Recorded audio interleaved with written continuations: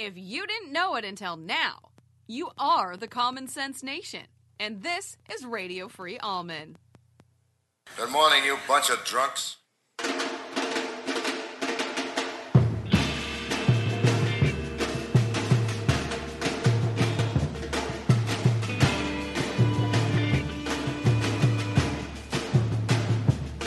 Oh, give me land, lots of land, and the starry skies above. Don't fence me in. Let me ride through the wide open country that I love. Don't fence me in. Let me be by myself in the evening breeze. Listen to the murmur of the cottonwood trees. Send me off forever, but I ask you please. Don't fence me in. Don't fence me in. Just turn me loose, let me straddle my own saddle underneath the western skies. On my cayuse, let me wander over yonder till I see the mountains rise. I want to ride to the ridge where the west commences. Gaze at the moon until I lose my senses. I can't look at hobbles and I can't stand fences. Don't fence me in. Don't fence me in.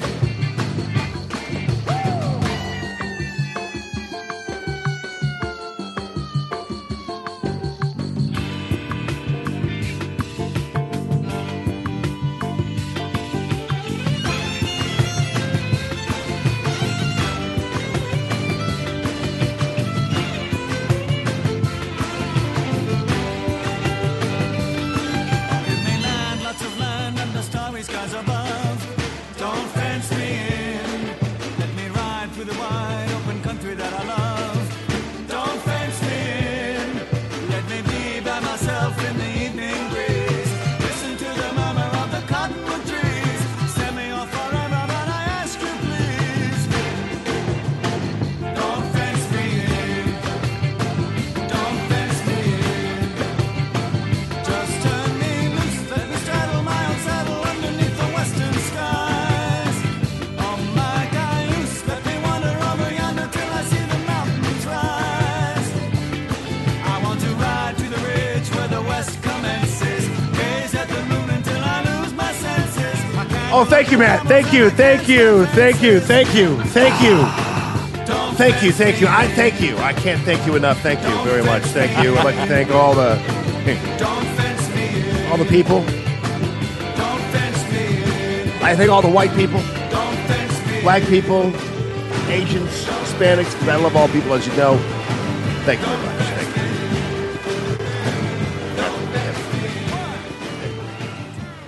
So Matt brought it out to me, and you know, it was Beautiful. a bit, you know.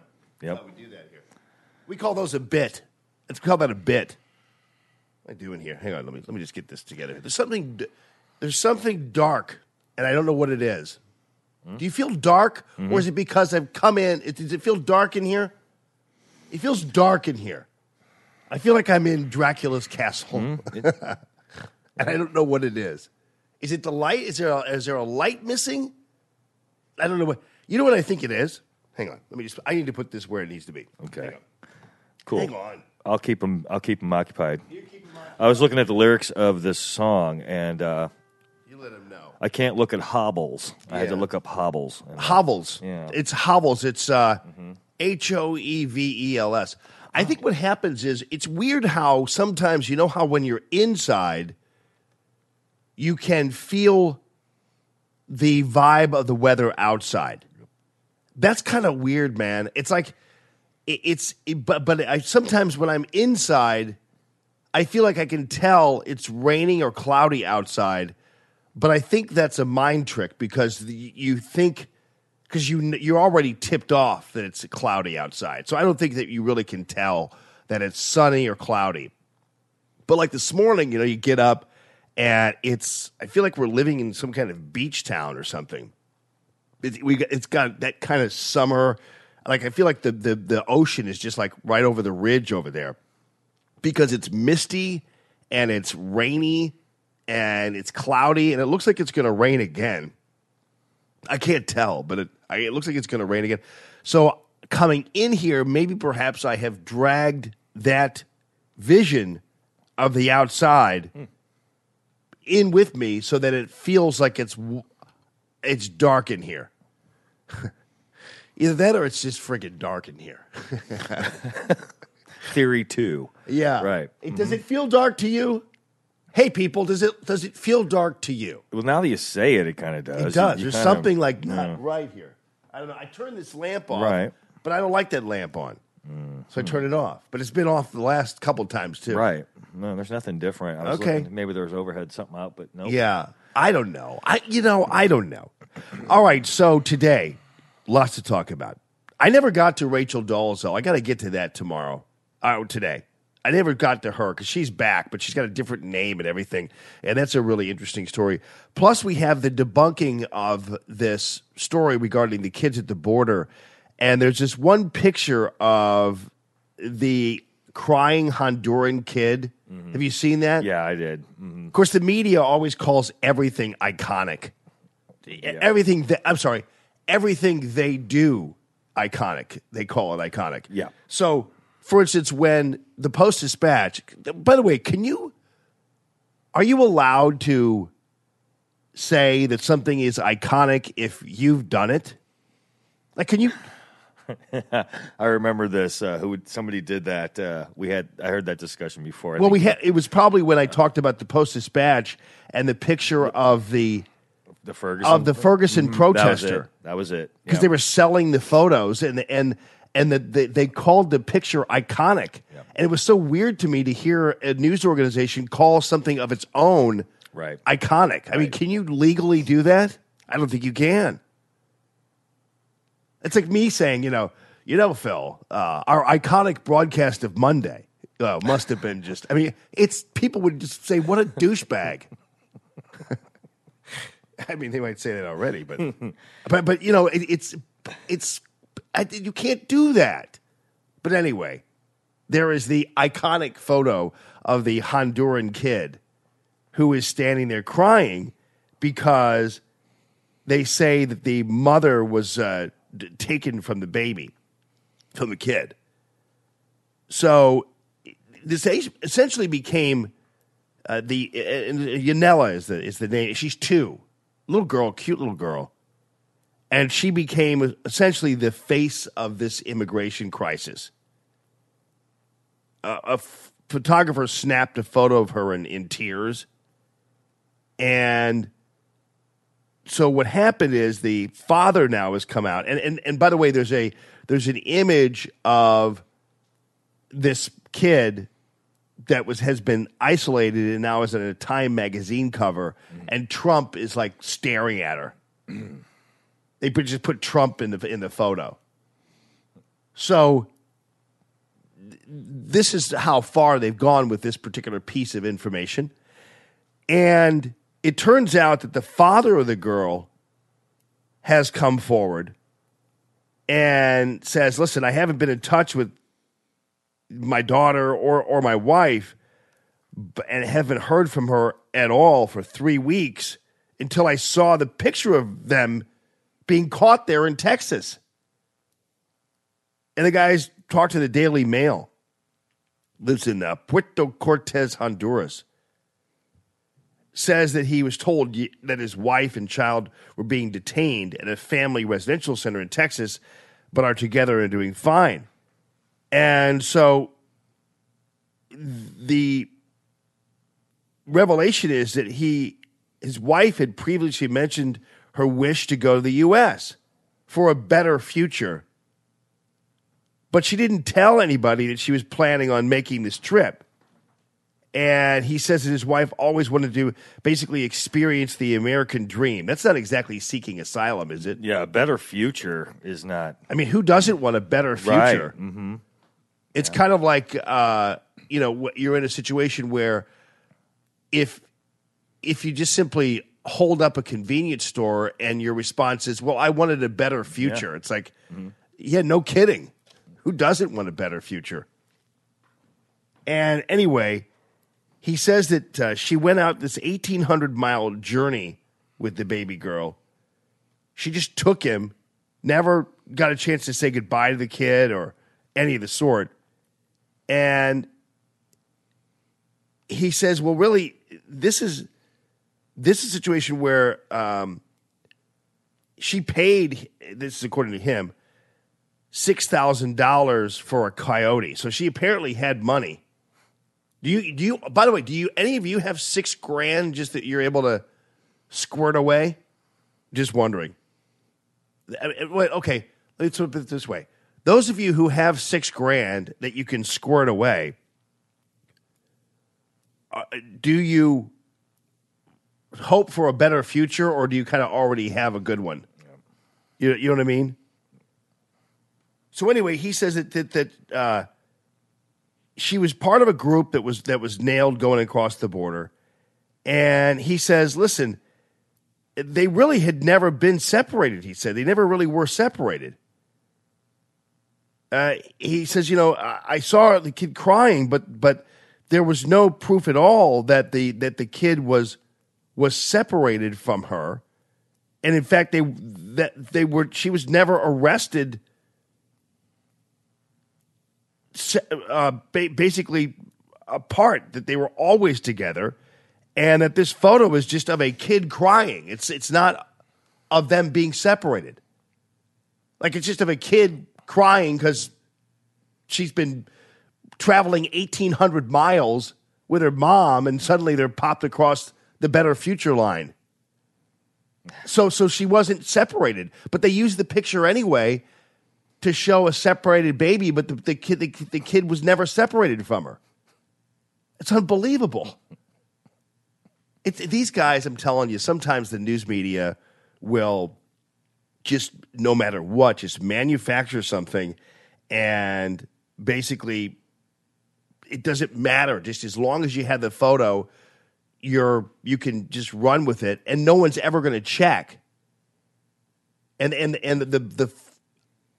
my opinion, the photojournalism crowd is probably the most able to damage and lie through their photographs, through their pictures, through their presentation of the pictures, everything else. That's how, in large part, how the media lies, through its visuals. And photojournalists are probably the worst when it comes to that. They could make you look terrible. They're the ones that get the shots of Trump's blowing hair. Yeah, they don't need sound. They just need a ticker tape at the bottom and the image, and you don't even need to hear anything. It's all right there. Like, for instance, for every picture of Trump, or I remember this during the Bush administration, every picture of Bush shows him looking like he's just a stupid, hapless idiot. You'd never see, every picture of Obama, he looked like the Virgin Mary all the time. Right. Some glow behind him, and he looked like he was, statuesque and everything else. And there was never a picture of Obama kind of looking caught off guard or anything like that. But when it came to Bush, man, there were all these pictures of him. And there wasn't one picture, I think. I wish I could go through the archives and just find a picture that shows Bush statesmanlike in any way, shape, or form. I bet you'd be hard-pressed to find. And then every picture of Trump is one of this kind of wincing, I don't give a crap guy. Now, keep in mind, these are isolated pictures, and I guess you could make the argument, well, he did wince.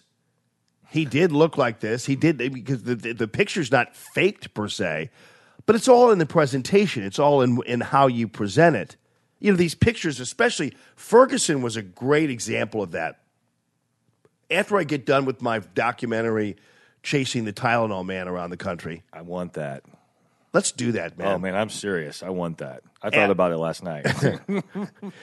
Hey, we need to do that. That's a great idea. After we get done with that, then we ought to go through the Ferguson story in pictures and just see and analyze how the news media, specifically the Post-Dispatch, and its team of left-wing photojournalists who I know and they're really creepy people. David Carson, one of the photographers over there, one time wished for my death on Twitter. because I called him out on the doctoring of a couple of pictures regarding. Now I can't remember his name, but he's the police officer who wore the wristband, the Darren Wilson wristband. And I should remember his name. I can't. It's been a very long past 2 months, and there are certain elements of my mind that have been erased. I'm not kidding you. Is that a good thing, though? Yeah, I think so. yeah. I mean, some people I can't even remember their names. It's crazy. It's not really a bad thing, but there are some people. It's like, oh, who are you again? Right. It's the weirdest thing. Yeah. I would talk to him like every day, practically. I'm like, I can't for the life of me remember this dude's name. I'm sure somebody on Facebook might. I don't know. He's the St. Louis City police officer union rep, running for county executive there in Jefferson County. Good guy. Anyway. So they did a picture where they kind of highlighted this that plastic whatever that is, that wristband Armstrong things that people, right. Mm-hmm. And they just juiced up the shadings of the colors and things and made it really stand out like it was. And he wore it at a city hall meeting or something, made it really stand out. It was just total manipulation. But the Ferguson stuff was really a great example of that, where you'd always see these menacing pictures with the police, and it was clearly for a photographer. And if you really want to make police officers look like a bunch of jackbooted thugs, you really can. It's really easy to do. But they never once really showed they always acted as if everybody marching there in Ferguson was the march on Selma. So they just fantasized about this thing and made it so. And it's crazy what you can do with photos or what you can do with audio, visuals, everything else. It's really amazing. You can really change with the world. With a still shot, you can really do stuff because you can tell a story with a still. That That never happened. I wonder if that Time magazine, I have it, the famous picture with the guy in the fire, the one that really made it. Was that a Post The guy Dispatch? lit himself on fire? Was that the one that with the guy standing there with his hands up in Ferguson? Oh, that was a Post Dispatch photo. Iconic. Okay, that's why I thought. Yeah. That's Yeah. the iconic photo. With the flag and everything else. Yeah. Oh, they love that. Yeah. So whoever took that picture got paid because Time had that on the cover. So I think the guy wound up getting arrested or something. I think you're right. They followed up on that guy. Yep. And he Yeah. got busted for something. Yeah. Well, right. Yeah. Was he wearing an Obama shirt while he was doing it? It was his backside. You can only see his back. He was. It's iconic, man. It's an iconic photo. Right, Does he have an iconic mugshot? Here's the iconic mugshot of the iconic protester. Yeah, but that was a big deal. So we'll so you can tell a lot of different stories, and that's what they're down in, and of course down in at the border, it is just rich for that, and they're doing it, especially kids. I mean, all you have to do you take a little teddy bear and you're off to the races. Yep. You can put that thing anywhere. They do that a lot in the Middle East. I talked about this a while back when Ryan was on with us, and it was called it Pallywood. And if you research Pallywood, you'll see how the Palestinians, when they do all their protests and stuff, it's completely choreographed. They got a couple of ambulances. They've got guys in like these vests and things when actually they're Hamas members. And then they're just kind of going back and forth with these stretchers and things. And these people aren't even injured, and it's like watching World Cup soccer. Mm-hmm. They're all these faking their injuries and writhing around and screaming. Blah, blah, blah, blah, blah, blah. That's all you're hearing, and they're running back to ambulances and things. I saw my friend, speaking of World Cup soccer, apparently, though, man, everywhere I go, people are watching World Cup soccer, dude. They love that. People around here love it. It's on TVs everywhere.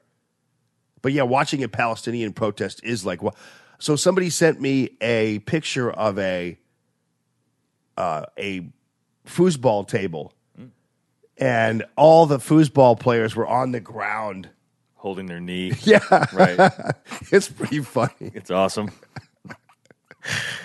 Oh man, I saw it again though. It just so happens, and it's no accident. I see it, and it just so happens I saw it on TV. So that means it happens a lot since I just happened to walk into a place where the TV's on, and already I see another soccer player faking an injury, writhing on the ground because some guy rubbed up against him. He suddenly collapses on the ground. It's just, come on, people.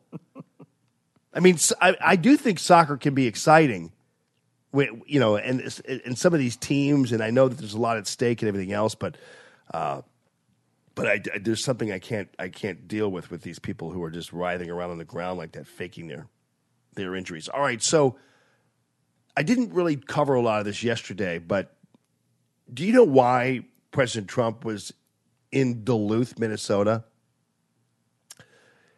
And I talked a little bit about it when I told you the story about the article that was written, and the headline was, "Who is going to be the next Mondale?" And by the way, when I talk into this, are there supposed to be bars that go higher Looks good to me. than that? Oh, it does? Okay. Pretty good. Look at me paying attention to the levels. They look okay? Yeah, sounds good too. I checked it. Okay. Just looking at it over there. Looking at the levels. My ate-up brain. I'm looking at the levels, man. I'm looking at those levels. Jeff Rorda, I think was the name. Jeff Rorda. Just so you know. That's his name. Jeff Rorda. So So anyway, in Duluth, Minnesota. Do you know why President Trump was in Duluth, Minnesota? Jeff Rorda was the guy I was talking about, but we're past that now. he was there to support somebody, right?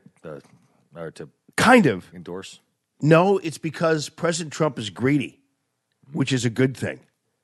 I mentioned the article, "Who will be the next Walter Mondale?" It just so happens Mondale's from Minnesota. And who will be the next Walter Mondale? Because whoever runs against President Trump in 2020 is going to receive the drubbing of a lifetime, the humiliation of a lifetime. So the Democrats are only having to decide now who's going to be that person who will be in obscurity for the remainder of their days. Who's going to volunteer for the obscurity title? And they compared the election of Ronald Reagan in 1980 to the election of Donald Trump in 2016, and then proceeded to say that by the time 84 rolled around, Ronald Reagan won 49 states. You know which state he didn't win? Minnesota. I didn't know that. Wow. And Mondale's home state. Okay. So Mondale won his own home state. I think that was Minnesota. So anyway, and they said that in 84, 49 states, it was like unbelievable. It's a landslide of amazing political, historical proportions. Then they pointed out, they said, believe it or not, President Trump is doing far better than Reagan was doing in his first 2 years of office. So if Ronald Reagan was able to pull off the landslide of history in 84 after a great first term, and President Trump is already tracking to have a better first term than Reagan, he could win all 50 states. And that's where he's going for. I'm sorry, all 52 states. He could win all 52 states. All 50 states. And the one state that he really wants to win, because he didn't win it in 2016, is Minnesota. He wants to win Minnesota. Greed. Yeah. I mean, and greed is, like I use the term greed, you use the term greed, but we're doing it jokingly because we like that kind of greed. We like that kind of savage greed. That's because he's a baller is what he is. The other people are all pimps from hell. But President Trump is a baller, and we know that. And so that's what he wants to do. He wants to win Minnesota. He won't quit until he wins Minnesota. So, and by the way, Minnesota is an interesting state. I have never met a person from Minnesota that I didn't like. And because I went to school in Madison, Wisconsin, there were a lot of Minnesotans around there. And people from Minnesota are usually pretty darn nice. They're a little kooky with their politics, but they're pretty nice. And they're pretty weird too because in their politics because they they voted for a Republican before they had a Senate. They voted for a Republican senator.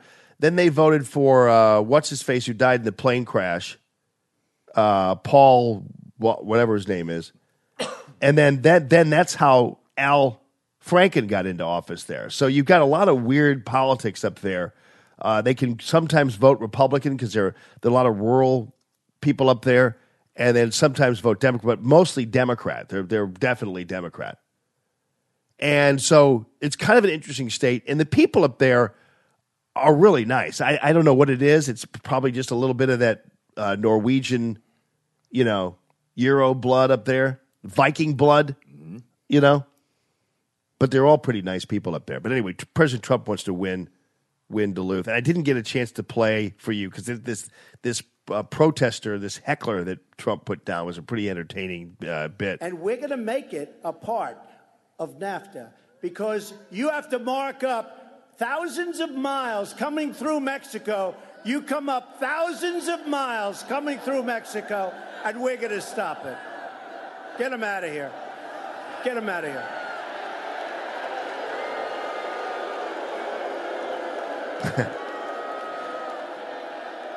Go home to your mom, darling. Go home. I didn't hear that one before. Your mom? Get him out of here. Out.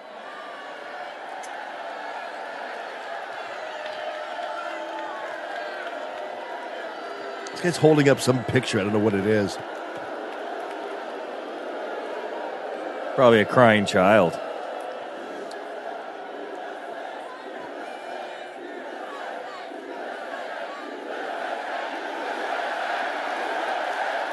Wow. The guy's got a man bun, dude.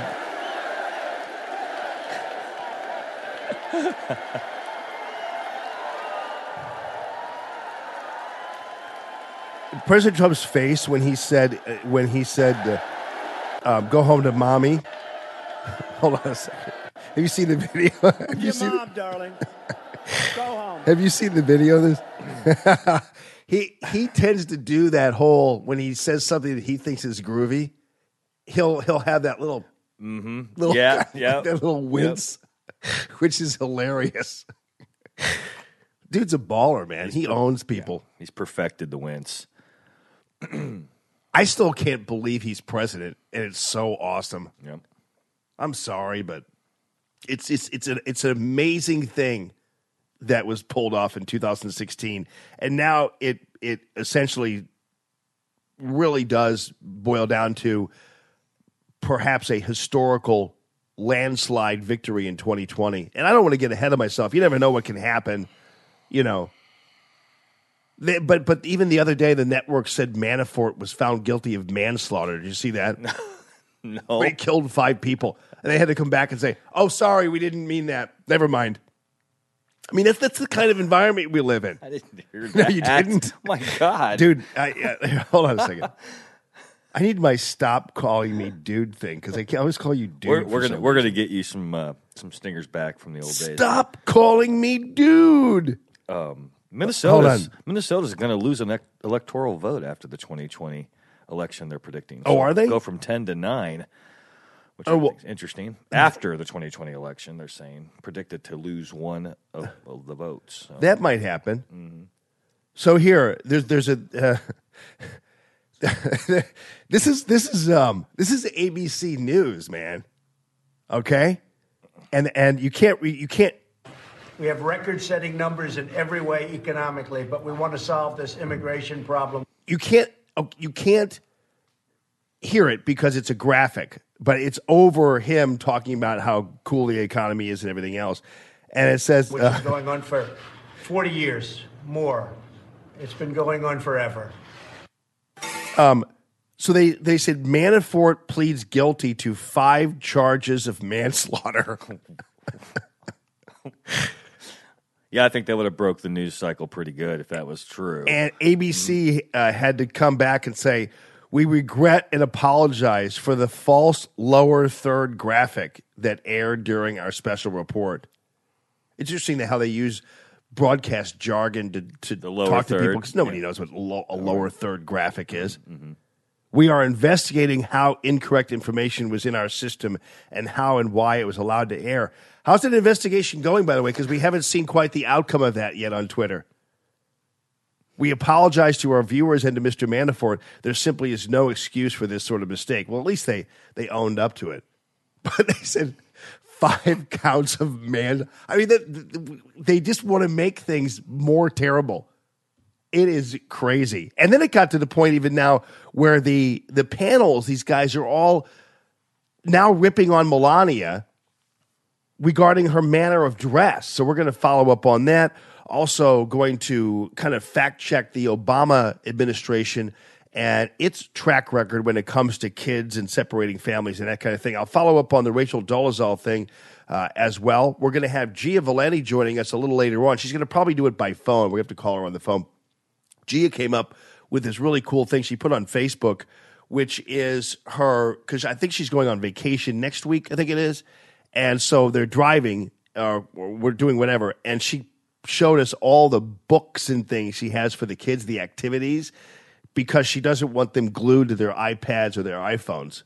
And so we're going to have a really cool conversation about the old days when you and I used to travel with mom and dad and we didn't have the phones and things like that. And even if it means playing the license plate game. I was going to ask if you did that. Oh, yeah, man. Okay, cool. Well, we also would get these, can't remember what they were, but they were red and they had like green plastic over the windows. And I think you'd pick, if you saw like a billboard, you'd pull that, you'd go ahead and click that. It was like car bingo. We didn't have that, but no, I've never heard of that. So if you saw like a billboard, or if you saw a truck, or if you saw a train or something like that, you'd click that off, and it would be car bingo. I think they called it. I don't think they called it car bingo, but that's what we called it. Yeah. Never heard of that. Or sometimes you'd if you could smuggle your BB gun. Just shoot things out the window as you're driving along. That was a cool little game we played, too. No. Huh? That's not true, is it? No. Okay. No, it's not true, Phil. Okay. Didn't get that one past you. Skeptical. We played a game called Shoot Out the Tires of a Semi. Try to get him to honk while they diverge him while you're shooting out. No, try to get them to honk. If they don't honk, then you shoot the tires out game. Well, that's only fair. We called it If They Don't Honk, Shoot the Tires Out. It's a little family game we play. Oh, Lord. We could come up with some doozies, believe me, our twisted minds. But we're going to keep it clean and safe, and Gia's going to join us a little later on, and we'll follow up on that. Jimmy Hoff, the Gateway Pundit, might pop in as well. And, yeah, without further ado, how about this, ladies and gentlemen? Our national anthem, and we are live in the Discovery Design Studios. Thank you, Rick Pogue and the gang.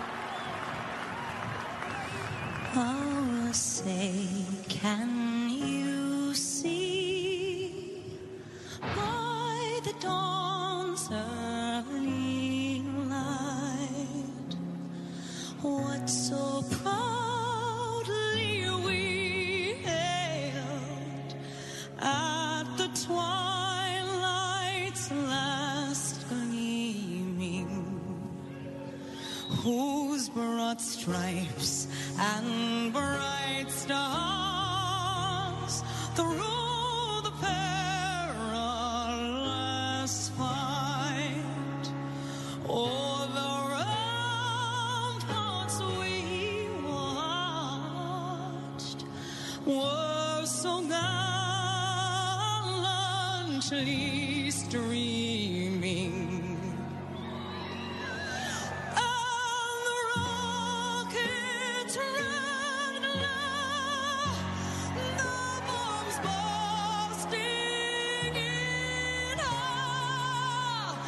Gave the roof through the night that a flag was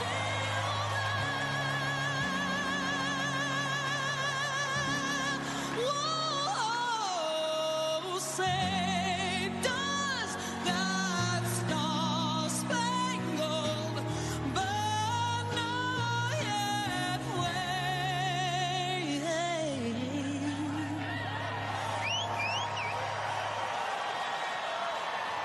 O'er the land of the free and the home of the brave.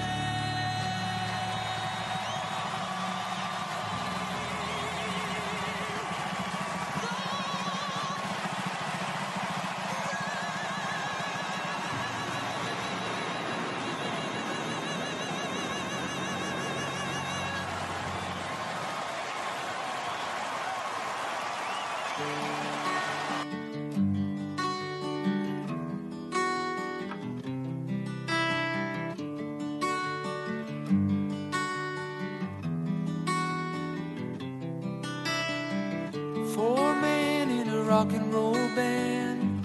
Fly at night, in the morning we land. Fly at night till we're satisfied. See the morning from the other side. And when you close your eyes, sleep comes first. When you fly the universe, well, you need some rest, yeah, you need some rest.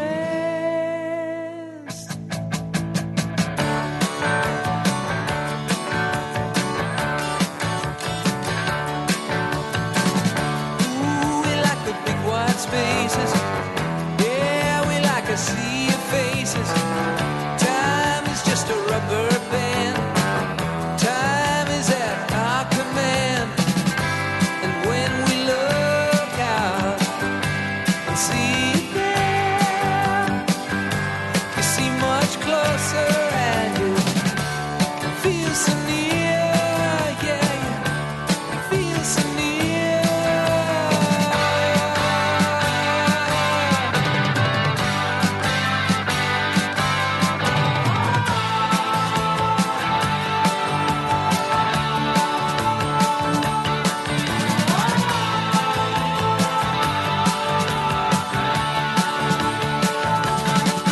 When we fly by night, it's like a rocket flight, and baby, that's just what it's for. Yeah, we fly by night, it makes you feel alright. You keep coming back for more.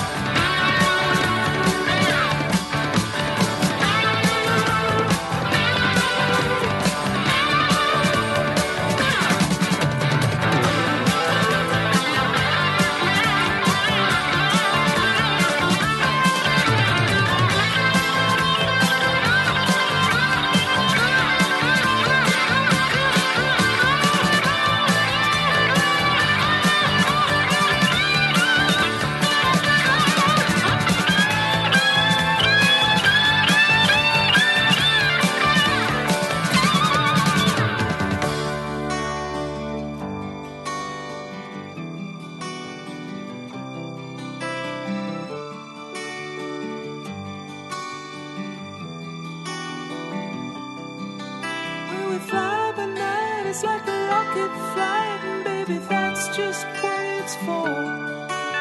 We fly by night, it makes you feel alright. You keep coming back for more.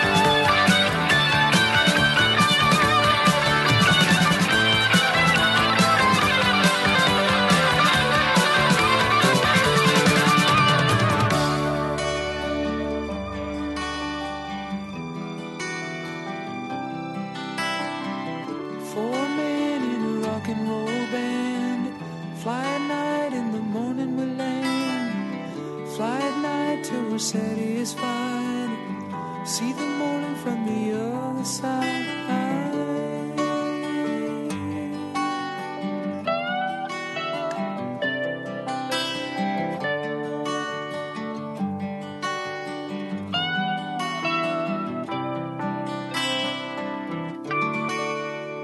Yes, indeed, everybody. Live from the Discovery Design Studio, and this is Radio Free Allman, and that was a throwback. This used to loop on Casey, man, Chilliwack, and great song.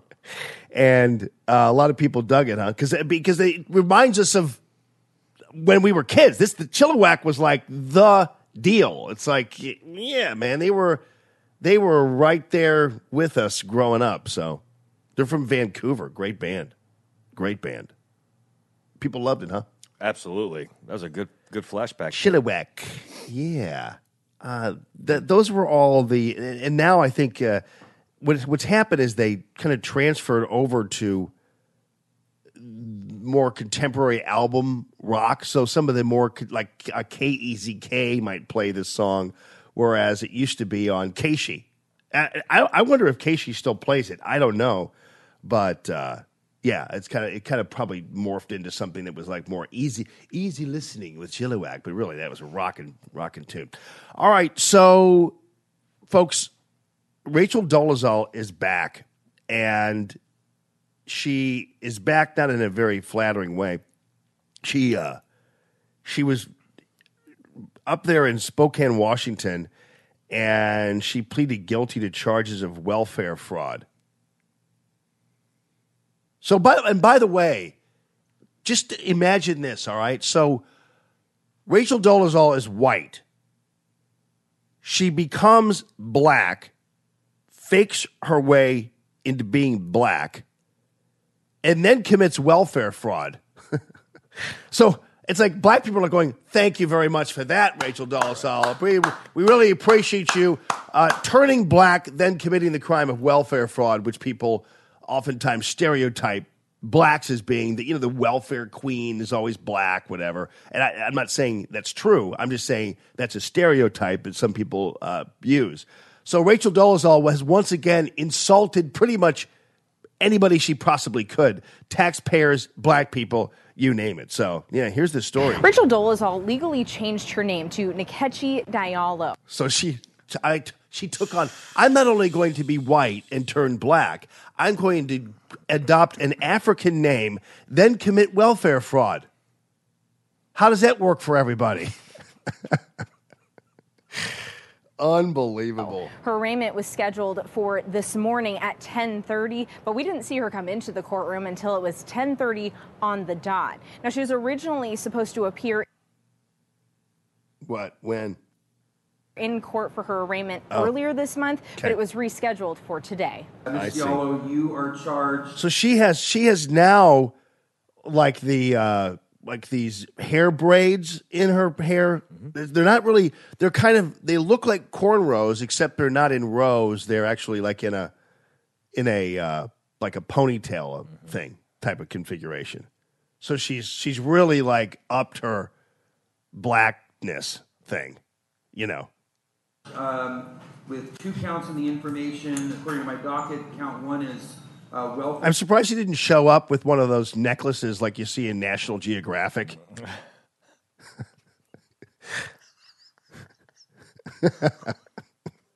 Right? Well, I mean, if you're gonna fake it, you need to really go big or stay home, right? So she should have shown up like, you know what I'm talking about, right? Yeah, where they elongate the neck a little bit with the tribal. Yeah, and don't wear a shirt. Mm-hmm. Oh, real National Geographic. Yeah, don't. Then okay. If you're going to really try to pass yourself off as a white person who suddenly has become a black African, like with an African name, you might as well go the whole 9 yards, topless, with your necklace on. Welfare fraud, count 2 is welfare. Is that racist? I don't think it is. Right? Nope. I mean, Nope. Not that I give a crap, but I'm just saying. I just was wondering if that was. Nope. Thank you. Thank you, Judge. For false verification. Before today, the attorney for Nkechi Diallo, formerly known as Rachel Dolezal, filed a notice of appearance with a not guilty plea. But Diallo still had to make that not guilty plea in person. Enter a plea of guilty or not guilty. How do you plead? Not guilty. Enter a not guilty plea on your behalf. Court documents say in March 2017, an investigator began looking into Rachel Dolezal when it was discovered she wrote a book and made public statements that she was The book is called In Full Color. receiving public assistance. According to court docs, between August 1st, I wonder how many people bought that book. Like, why would you buy a book and just read about somebody who's just basically a liar? You know, just who's. Have you seen the show about her? No. Okay, they made a thing about her and it's her doing this. You know, she's in it and she's showing you her life and all this stuff, and it's kind of sad. I start feeling sorry for her, unlike Sean King, who does the same game on the other side, where he's much more. You know, there's a lot of animosity, a lot of issues with him. He wants to lash out. I never felt she wanted to lash out. I kind of felt a little sorry for her. Well, but if you look back on her past, even if you look at her family situation, like she's really like she looked like a normal, average, everyday, and she was not unattractive. Nope, not at all. As a younger woman, and she really isn't actually unattractive. Period. But I'm just saying, so it's so weird because she had her parents, like her mom, kind of came out. And said there was something up with her, I think. I can't remember the full story. They give her a sort of a backstory of isolated, sort of trying to fit in, you know, one of those misfit kind of kids that didn't get along with other kids in her own group. And then she made friends with the black girls, and you know how that is. That's how I've seen my friends have, you know, they just get real tight with them, and all of a sudden it's like an identity thing, and she was able to pull it off somehow. But she's a little damaged goods somehow. There's something going on in her mind where I think Sean is more of I'm going to do this because I want. Yeah, well, I think she's clear. I think there's sometimes it's interesting, like when they do these reality TV shows on people like who eat pillow stuffings. It's like toilet paper. Yeah, and it's like that's a mental disorder. That's not something that is like just a habit or I've gotten into the habit of eating pillow inserts. It's like that's a problem. Okay, that's not something that you should be. We should take like even a half hour exploring why you're like that. And the sad thing is these shows don't take a half hour exploring why. They just simply show us voyeuristically what's happening, and we don't have any ability to kind of find out, well, what happened? Is there something wrong? Because you actually feel for these people who clearly are being exploited when they have mental problems. Like you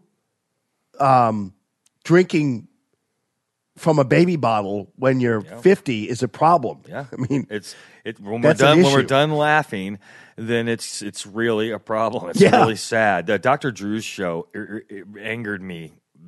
I used to watch that show where the celebrities would come on, and several of the people that were on that show have now killed themselves or died. And Alice in Chains bass player. I mean, that's beside. But that particular one really irritated me. Jeff. Well, what were they doing Grease. on Dr. Drew? Just they were, depression? Rodman was on there. His was really moving and everything. They're all on drugs. They're all strung out. They're all half dead, almost most of them. And they come in there and they sit with him and they exploit the hell out of it. And it's reality, but it's just awful because it doesn't. It's just for us to look at them and just It didn't solve anybody's problems. What's his name? Jeff from Grease. You know what I'm talking about, from Taxi. Jeff. Yeah. He died after the show, and well, there's nothing constructive about it. I mean, right. It's obviously something that you're like, wow, that is crazy that they eat mattresses and things, but it's really a bad thing, and yet it's treated. And what's happened is they're treated like it's okay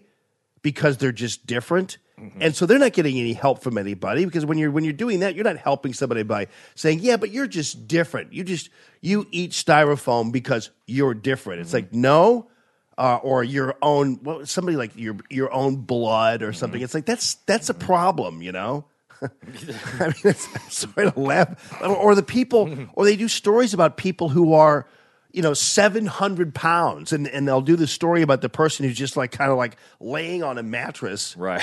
Take a wall out of their house to get Yeah. them out. Right. I mean, that's a problem. And it's not something to be derided, but I think there's a level of derision that happens in these reality shows. But, I wonder what I would like to follow up, speaking of follow up, on the remember those the shows, and they'd have like these oversized babies on there?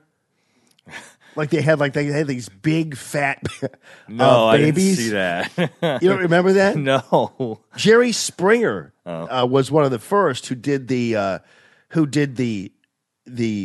I think, or maybe was it Maury Povich or somebody, and they had like 6 or 7 of these kids who were like, I guess 9 months old, but they looked like they were 10, and they were gigantic fat babies. And the worst part of it is they'd wear their diapers. They put them in their diapers For the show. for the show, and they'd be running around just in their diapers on the show.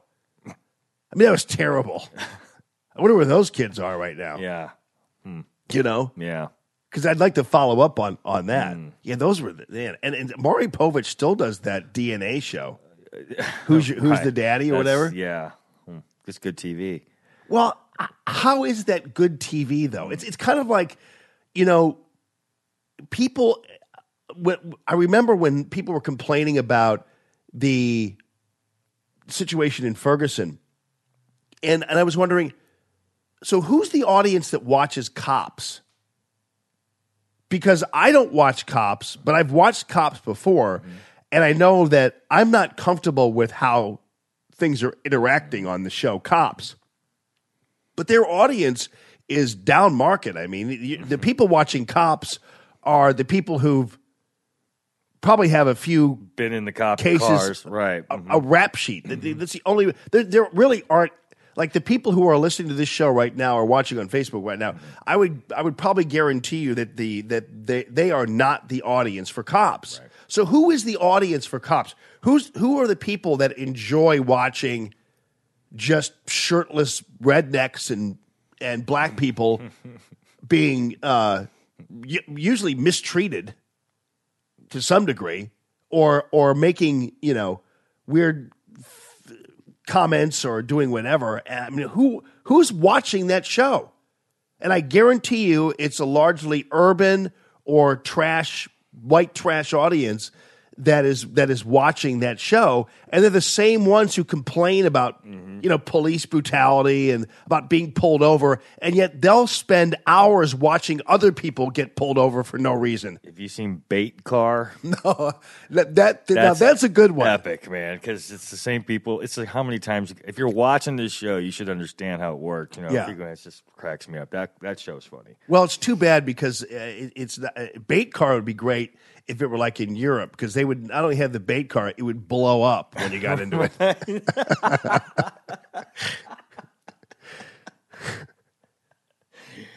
They don't have as many standards in Europe, so the bait car would actually just burst into flames with the people in it. And then we'd watch that happen. The car doors lock and all that stuff. Or you'd hear the fire would start, and then you'd hear the car doors lock. Right. Click. They'd probably show somebody in a booth, Yeah, right. locking controlling lock the car doors. They do it on Bait Car, and you think that the people that, like you said, the people that watch Cops are probably people that have generally been incarcerated or know how it works and just want to watch. Because who else would be interested in that kind of thing? I'm not interested in that. No.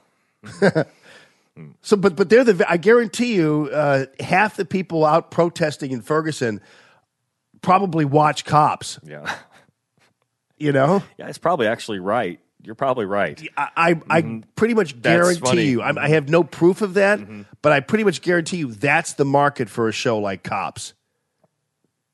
It's not directed, to Margaret Sharp, who, by the way, That's bizarre. I was just looking at her name when you said that. who, by the way, dropped off a cake the other day, and we're gonna display that at around 7:00, Margaret. Okay, so we're gonna display your lovely cake you brought in. But I guarantee you, people like that, they're not watching Cops. She has no interest in watching that, but some people are. Boy, speaking of the foreign reality shows, I love like the Japanese game shows where they literally, I don't know how they get away with it liability-wise, because they scare people half to death on these shows. I've watched a lot of those shows, actually. And they're What you're really talking funny. about. Or no, They're awesome. The other ones I think would be like the Mexican game shows or whatever. I don't know whether it's Mexico. I know it's Hispanic, so I don't know whether it's in Mexico or South America or something. I think like it's Brazilian TV, maybe something like that, where they'll trap people in elevators and like a ghost will come out. Or there's one where they had somebody is in an elevator and these people are moving a casket, and then the casket opens and somebody pops up, and they're scared half to death. Cardiac arrest. Whatever, I mean, yeah. Mm-hmm. And in Japan, they have the ones where they have people, they think it's funny, and it is, by the way. They get off on watching people, like a person will be out there and they'll walk up behind somebody and they scream at the top of their lungs and scare them half to or death. Sneeze on them where they Right. have like a misty bottle where they spray it. Right. Yeah. I mean, that stuff is funny. It I mean, is. I love watching that kind of stuff. I don't know why we don't do it here. I think because the get minute you shot. do, you get shot or you get sued or whatever. Definitely get sued if you scared somebody and they had like a heart attack or that's probably why we don't do it here. Punked kind of did that there were a couple shows that kind of did that, but they didn't proliferate them too much. Who's the guy that goes out there and he gets almost beat up every time? He's really obnoxious, but he'll go up to somebody like in the hood and say really horrible things and get his butt kicked. I can't remember his name, but he's pretty funny. And then there's this one, and Aiden watches this, or used to for a while, and I didn't really like that particular show because I felt like it was really set up. It's those those four prankster guys. Yeah, Practical Jokers or whatever. The Practical Joker guys, and they wear like mics and stuff like that, and then they have three guys controlling what's going on behind the Pretty scenes. funny, yeah. But it seems kind of set up to me. Some of it seems not really organic. Impractical Jokers, that's the name of it. Oh yeah, yeah. They got so famous now that they can't do it here anymore. They went over to Europe, I think, to do a season over there, so they're not recognizable. But some of it is set up. But those early seasons, there's some really some funny stuff. I mean, we would laugh really hard watching some of those early episodes. I thought it was one of the funniest shows on at the time. Well, it's kind of become like the blooper shows out there that suddenly they, remember it was like there was a show back in the day called Real People. Oh yeah, Welcome to Real People. I remember that show. And they'd show people, babies like doing something crazy, or a dog, cuddling with an infant or doing something crazy. Yep. Then it got to the point where I think people started to like the fake things because there are very few people who are really videotaping somebody on a ladder while they're painting. It just doesn't really happen that way. And suddenly you saw all these videos of people, whoa, I just fell off a ladder while I'm painting. It's like, why were you being videotaped while you're painting? I don't understand that. So it didn't really work out very well. But one of the early ones that I thought was fun were where it was Candid Camera with Alan Funt. That was good. You're on Candid Camera. I think they tried to do that again, but I don't know. 2015 and November 30th, 2017, Dolezal received public assistance when she was not entitled to it. Court docs say she received over $8,700 in food assistance and $100 in child care assistance illegally. After making her plea this morning, Dolezal, now legally known as Nkechi Diallo, quickly left the courtroom and made no comment to media. Well, there she goes off into the wilderness again. I guess that's what you get, when you're that public and you write a book and then somebody says, I wonder if she's doing this, and they determine that she is doing that. And suddenly you're nailed. That's how it works. All right, coming up, we're going to check in with Gia Valetti. She really has this really cool thing, traveling without devices. And I realize that's going to be really hard for a lot of people these days, because the best thing sometimes about when you're traveling, remember they used to, when they came up with the video screens where you could play a video in the car, those come in very, very handy. Yeah. We never had those, but I see them. I'm stopped at a stoplight. I could see the kids in front. Got Watching a two movie. TVs on the back of each seat. It's like, oh, look. We never were able to do that. Now, the only thing is sometimes as a parent, you're just simply listening and you start to learn the entire song list of one of the Disney movies or something. Oh, and yeah, over and over again. yeah. And you're not seeing anything either. So you're all you're doing is hearing it. And it just kind of keeps going over and over again. Then they got to the point now where some wise parents, they would get earphones, and then suddenly the kids are completely checked out and anesthetized. But that's not a bad thing when you're traveling on a 14-hour car ride or whatever. That's not necessarily a bad thing. So, yeah. All right. Well, we'll take a break, and we'll be back with Gia Valenti, and Jimmy Hoff, the Gateway Pundit, is going to join us just a little bit later on. And also the media. They've decided now they've let off a little bit on the border, and now they're going after Melania and how she dresses. This woman can't win. If she's wearing heels or whatever, they're too expensive. Now they're after her because she's not dressed up enough. Unbelievable.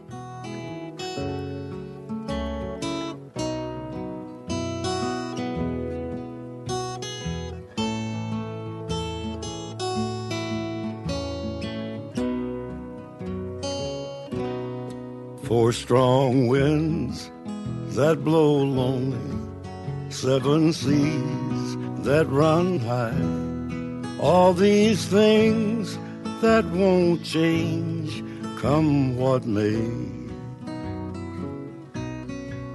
Well, our good times are all gone, and I'm bound for moving on. I'll look for you if I'm ever back this way. Think I'll go out to Alberta, weather's good there in the fall. Got some friends that I could go working for. Yet I wish you'd change your mind if I ask you one more time.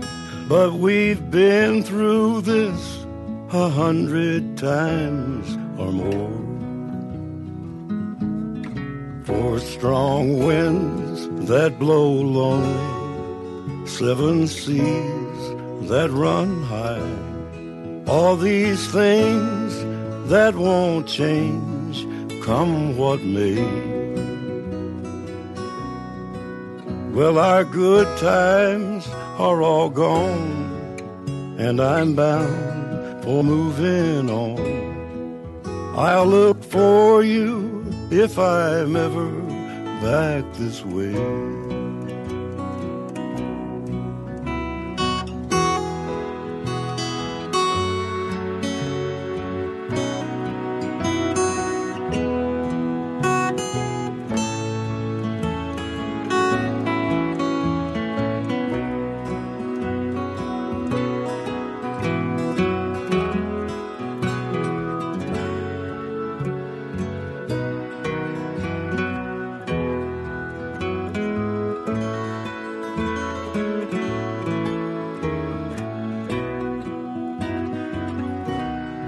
If I get there for the snow flies, and if things are looking good, you could meet me if I sent you down the fair. But by then it would be winter, not much for you to do, and the winds can sure blow cold away out there. For strong winds that blow lonely, seven seas that run high, all these things that won't change, come what may. Well, our good times are all gone, and I'm bound for moving on. I'll look for you if I'm ever back this way.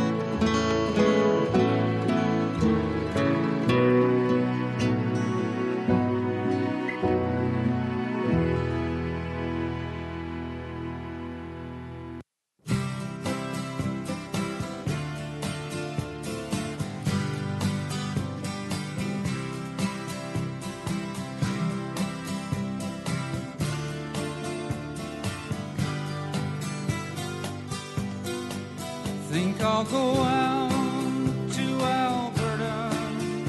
Weather's good there in the fall.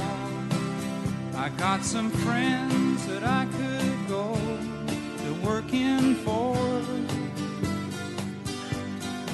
Still, I wish you'd change your mind if I ask you one more time. But we've been through this 100 times or more. For strong winds that blow lonely, 7 seas that run high, all those things that don't change, come what may. If the good times are all gone, then I'm bound for moving on.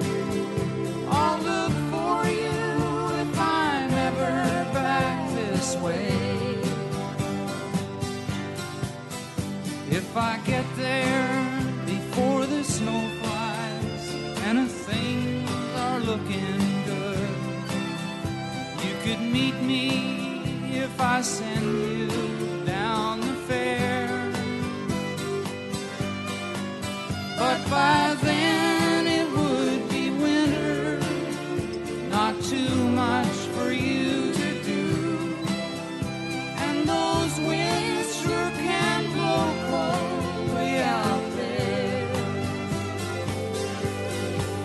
For strong winds that go lonely, 7 seas that run high, all those things that don't change, come what may. The good times are all gone, so I'm bound for moving on. I'll look for you if I'm ever back this way.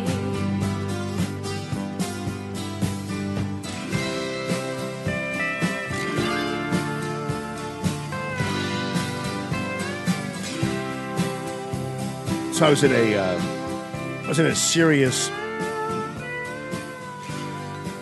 Neil Young loop last night on the way home from the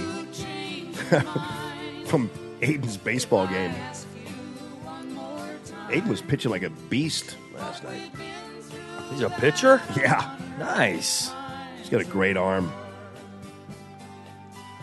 Yeah, he third base, catcher, and pitcher, and played on a great team and good boys.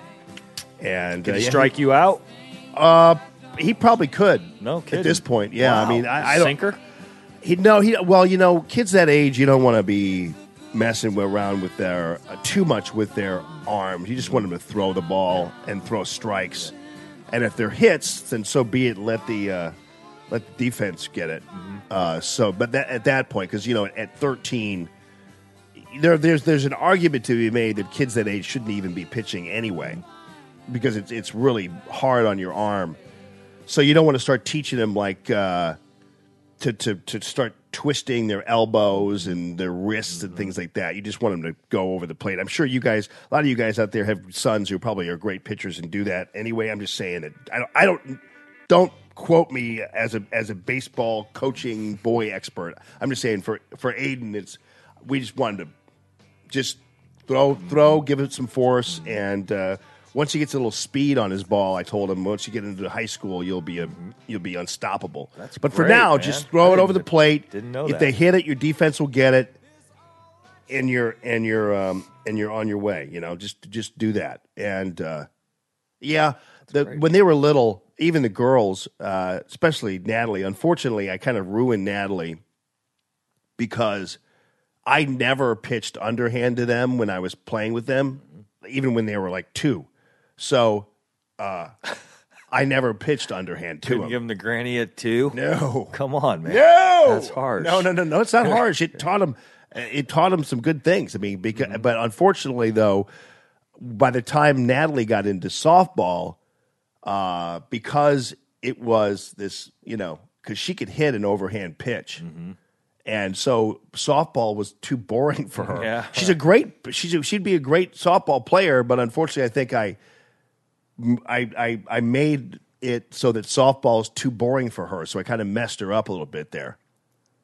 I freak out on those fast pitch softball. Oh, I love watching They let them. it go at their hip, and it's like that's so freaky. I love watching college women's softball. Yeah, it's intense, man. It's really cool. I think a lot of it has to do with I love watching the camaraderie. I mean, women's softball in these teams, and they're first of all they're really good, and they're like ultra supportive of each other. It's kind of cool to watch it, but it's fun to watch. Where was I though? Oh yeah, Neil so it's Young, in the, Luke. Neil Young, Luke. So normally, Aiden, we listen to the L.A. and New York pop stations. I have them on the satellite, Serious. And you're listening to Drake and all these other, and some of it's pretty darn good music. You'd be surprised. King Cudi. I'd be surprised. Yeah, some of it's not bad, but it's the kind of music that ultimately will hit here. It usually takes about 3 years for music from LA Right. to because so by the time it plays on like Y98, you're like, I heard this like 3 years ago. And that's just how it works. Yeah. Nowadays, program directors listen more because of satellite.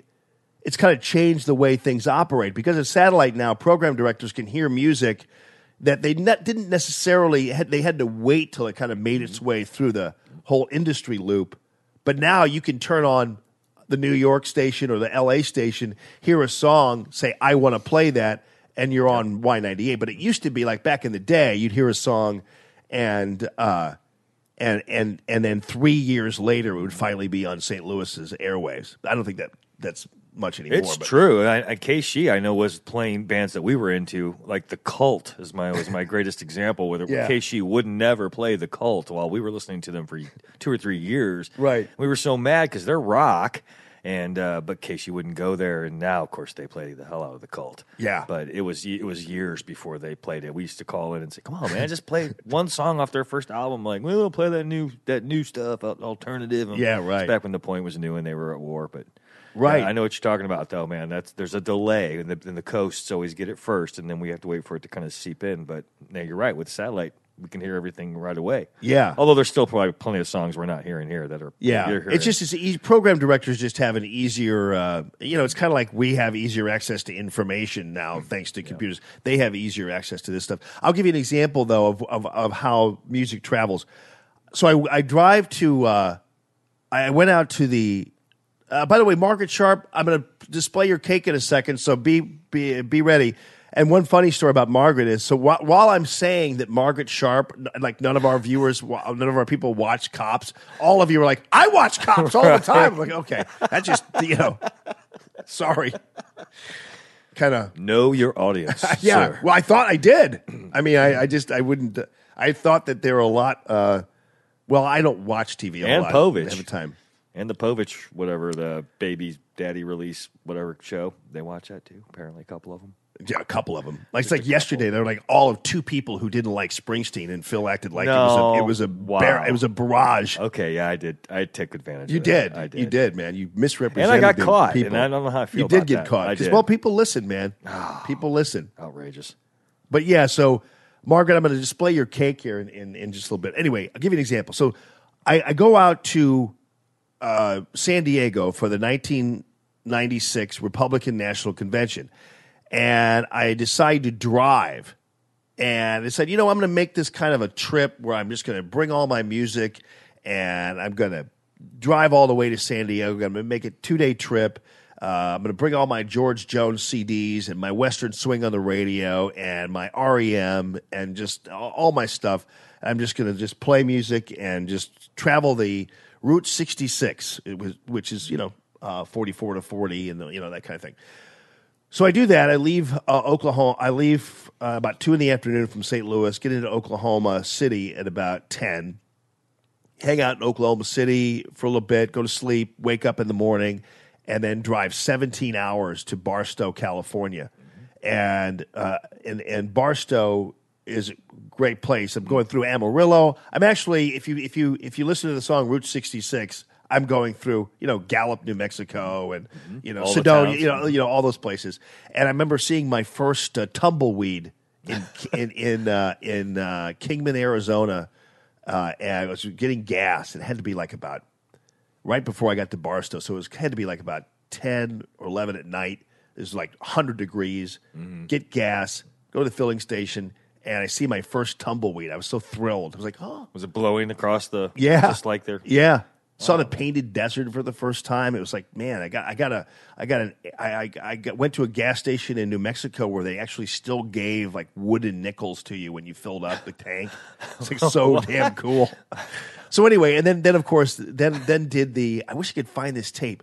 Then I woke up the next morning in Barstow, and I love the fact I got to Barstow like at midnight, but because of the hour change, I was like, oh, cool, it's really only 10. So I'll stay up and drink a 6-pack of beer. Party, Yeah, right. in the hotel room. So I did that, and then got up the next morning, and then went on into San Diego, and just pell-mell through the Mojave, and it was like everybody was like going 110 miles an hour.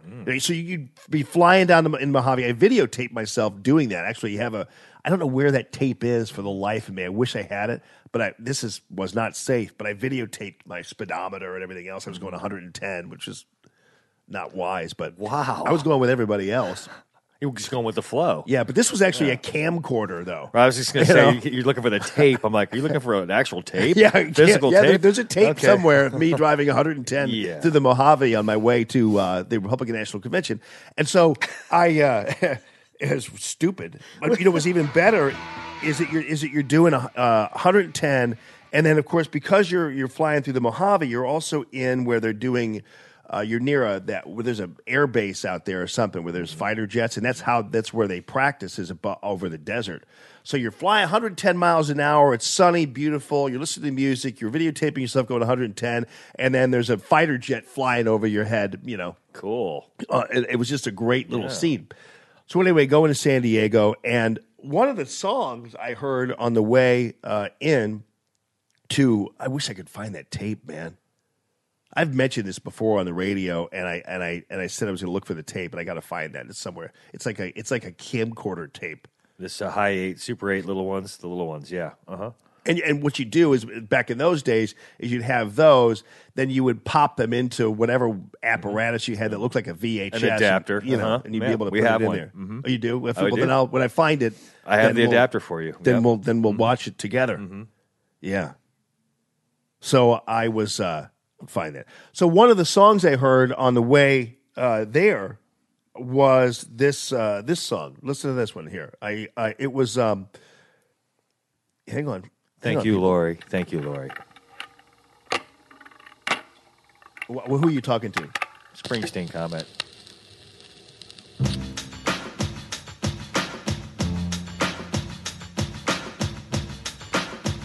So I'm hearing this on my way through Arizona. I go, damn, this is a good song, man. And it was the Primitive Radio Gods. Have you heard this before? I remember it now. Yeah.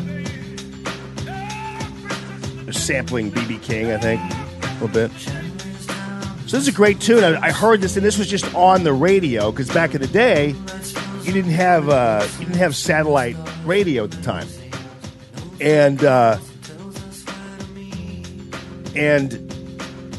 so this was just on the radio out there on the West Coast. And I'll be darned if I come back after 1996 being there, and this doesn't hit any radio station in St. Louis until like 1998. Because I remember hearing it on the radio here, like 2 years later, maybe a year and a half later. I'm going, oh, it's about time. I heard this all on West Coast radio. Yeah. Primitive Radio Gods, is that the name of them? Yeah. Primitive Radio Gods, okay. I don't know whether they've done anything else since then. But I was in this Neil Young loop last night, and Aiden listens to the pop stations, and yet I had I decided I was just going to go ahead and jam it on through my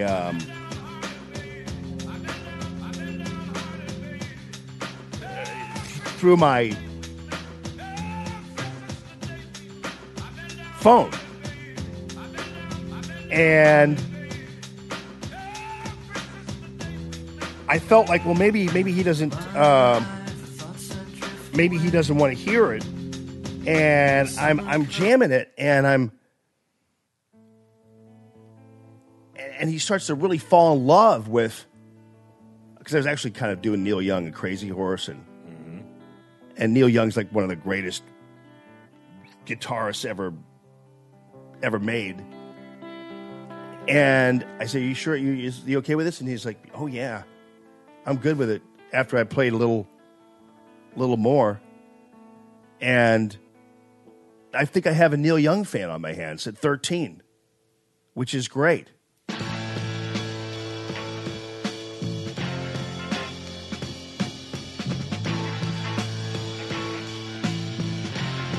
LA pop to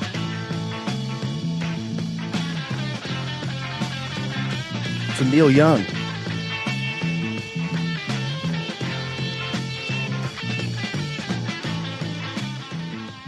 Not bad, huh? No, not bad at all. She is on Facebook. Oh, did she get my message? Hi, Gia.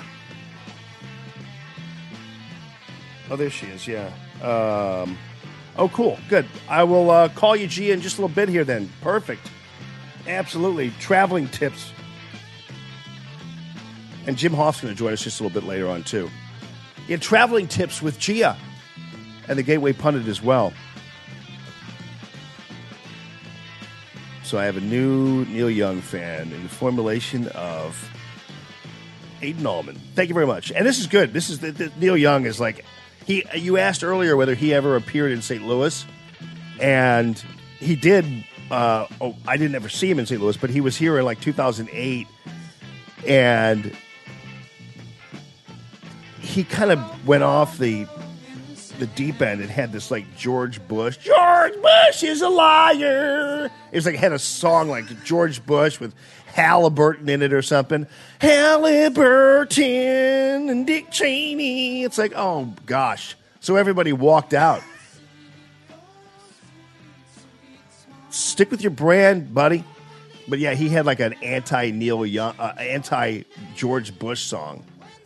So all these people who like, it was their lifelong dream to see Neil Young, and he just takes a crap right there on stage with his new song. That's a bummer. That's a really big bummer. I think that sucks. And again, I've never really been a shut up and sing guy. I think if you have a platform and you want to use it, fine, but just be wary that That's people really are how you feel. well. But because who am I to tell people what to Yeah, say? but you pay large money for concerts you go to sometimes. Well, what I'm saying is, you pay the price for it if you decide you're going to talk. Yeah. You know, if you're going to do that, you're gonna pay a price That's for right. it. So, That's true. but I'm not a person who's going to go on the air and hang you for it, because I'll let you hang yourself for it. Heaven knows there are enough people out there who are trying to dictate what comes out of people's mouths, so I don't want to be another one of them. But I will challenge you with what comes out of your mouth. Right. I mean, if you're LeBron James and you want to do the whole Black Lives Matter, black people are oppressed thing, fine. But I'm not really gonna agree with you, and I'll tell you how I think. But if you're a basketball guy and you want to make a big deal out of whatever it is, and you want to speak your mind, then knock yourself out. You know, as far as I'm concerned.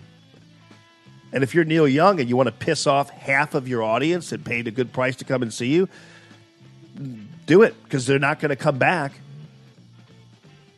But that's on him, you know. But yeah, it had the George Bush song, the anti-George Bush song. And what this guy was thinking. It was a really bad song, too. I wonder if I can find it. It's a really awful song. Let's play it for everybody. Well, Barbra Streisand kind of started that whole thing way back when she was the first one that kind of went up on stage and made a bunch of comments. And then that's when I first heard the debate of, you know, shut up and sing. First time I ever heard it was Barbra Streisand. Oh, here. But, yeah, it was the let's impeach the president. This is a commercial. I'll skip this ad. How about that? This is his. The song was called "Let's Impeach the President." That's clever. Very clever. And half the audience just like walked out. Get to it. We get your intro there.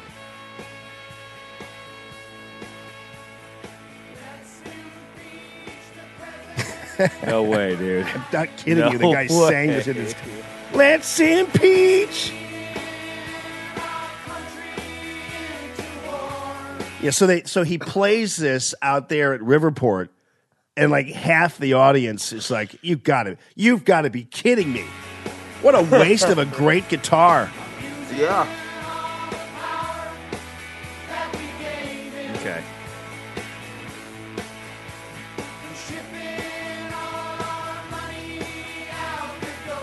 I mean, and it's just like, oh my Lord, Neil Young.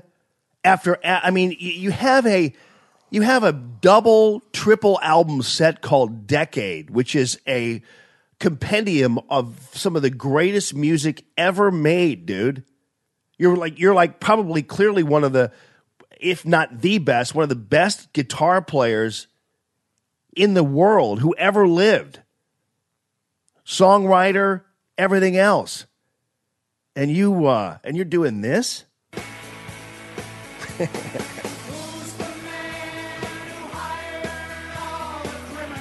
I mean, this is the guy. This is the guy who sings, Harvest Moon. Right. Dude. This makes the Statue of Liberty song by Little River Band seem pretty awesome, actually. So I'm sure that people who were at Riverport at first thought,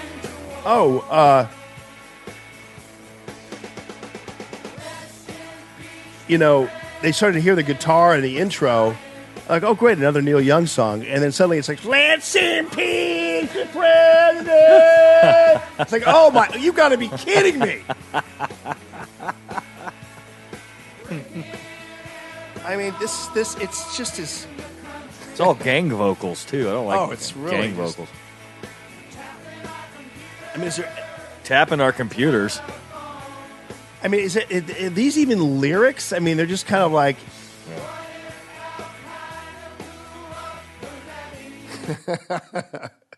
Wow, I man. know, man. This is the same dude.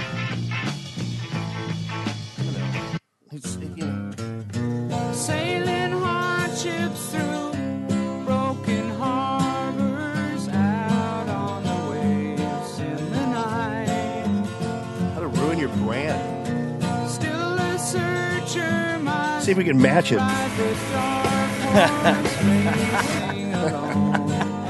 mean, this guy right here.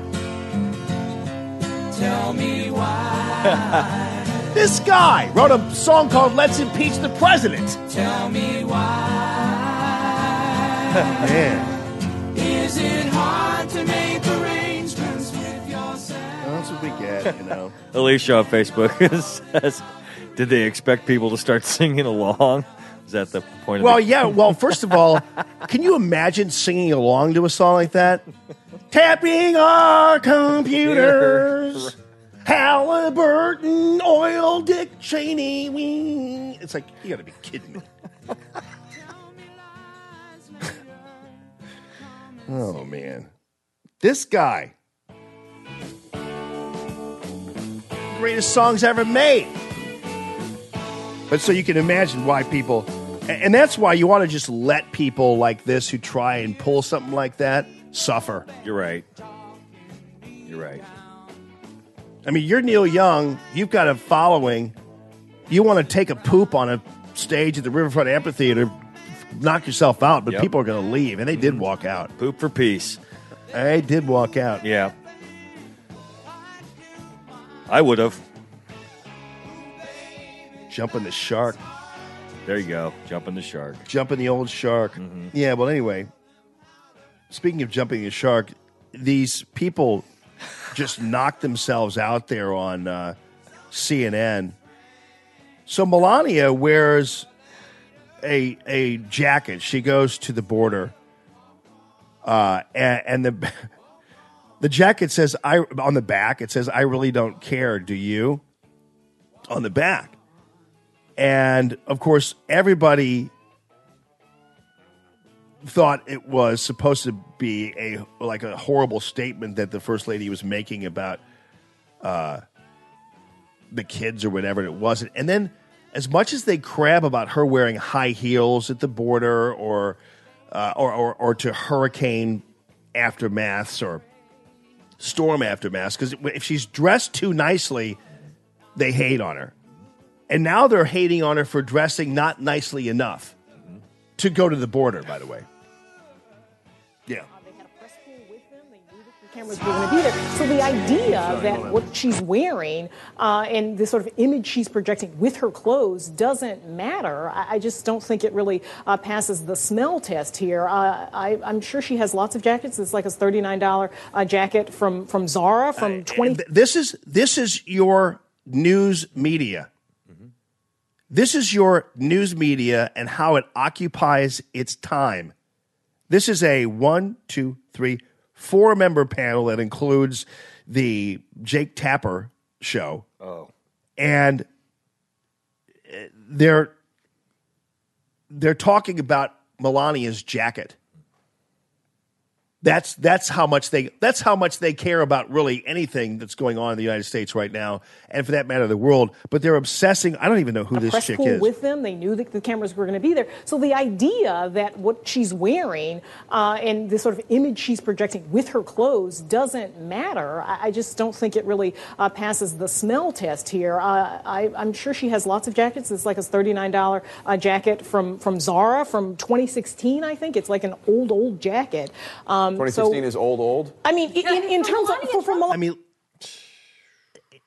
this is unbelievable. What I'm listening to and what we're hearing right now is a woman who, first of all, is decrying that Melania is not dressed up enough and appropriately, and then actually thinking about how the jacket is old when it's from 2016, and then Jake Tapper says, "Well, that's old." She goes, "Well, by Melania's standards." So apparently Melania is not only attacked for not dressing nicely enough, she's not dressing the way they attack her for dressing nicely. Then she wears something that's not so nice. Then they attack her for not wearing something that's not so nice up to her standards that they've attacked her for before.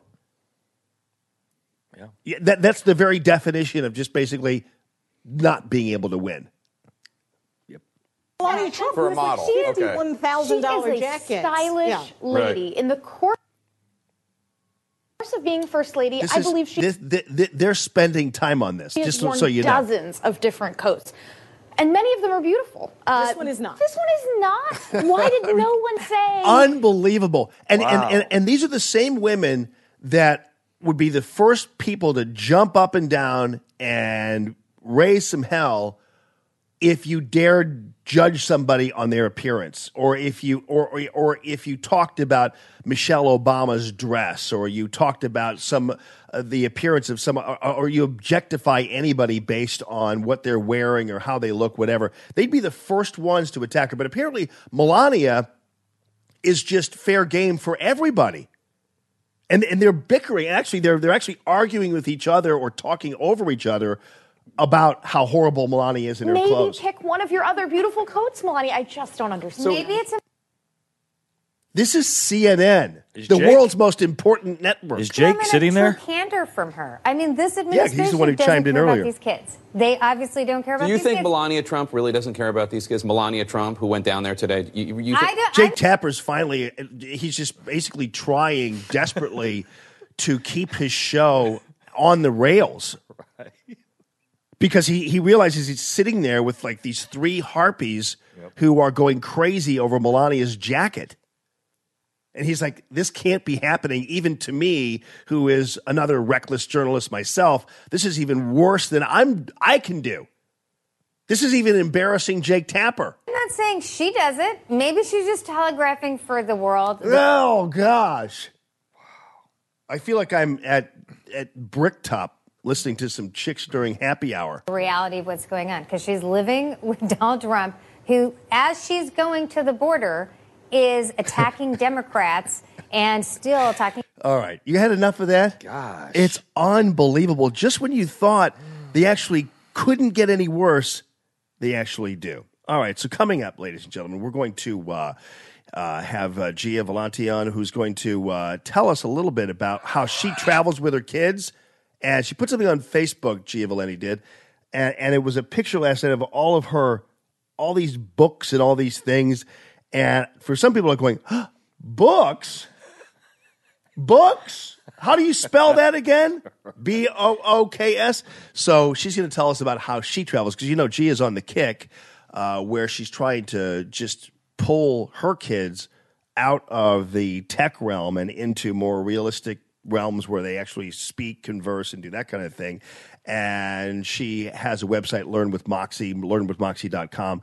So we're going to have her on, and then we're going to check in with Jimmy Hoft, who's going to be joining us, the Gateway Pundit people, just in the field from the Discovery Design Studios.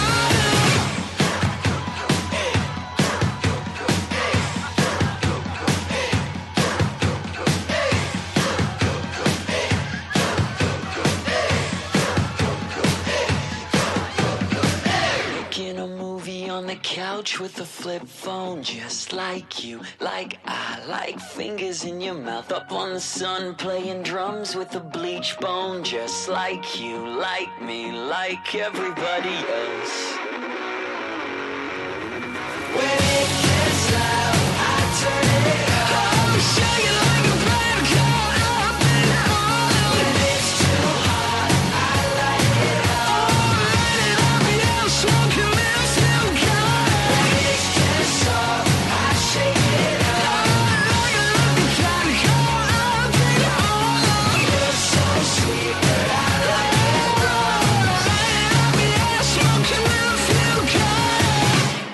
smoke 'em if you got 'em, people. Discovery Design Studio. Thank you, Rick Pogue and the gang out there, and Jerry Pogue and the rest of the guys. I remember sitting with these guys a while back because Arrowhead can't advertise with me. And the reason why is because I have several advertisers who I'm barred from taking their money or anything because of my contractual deals.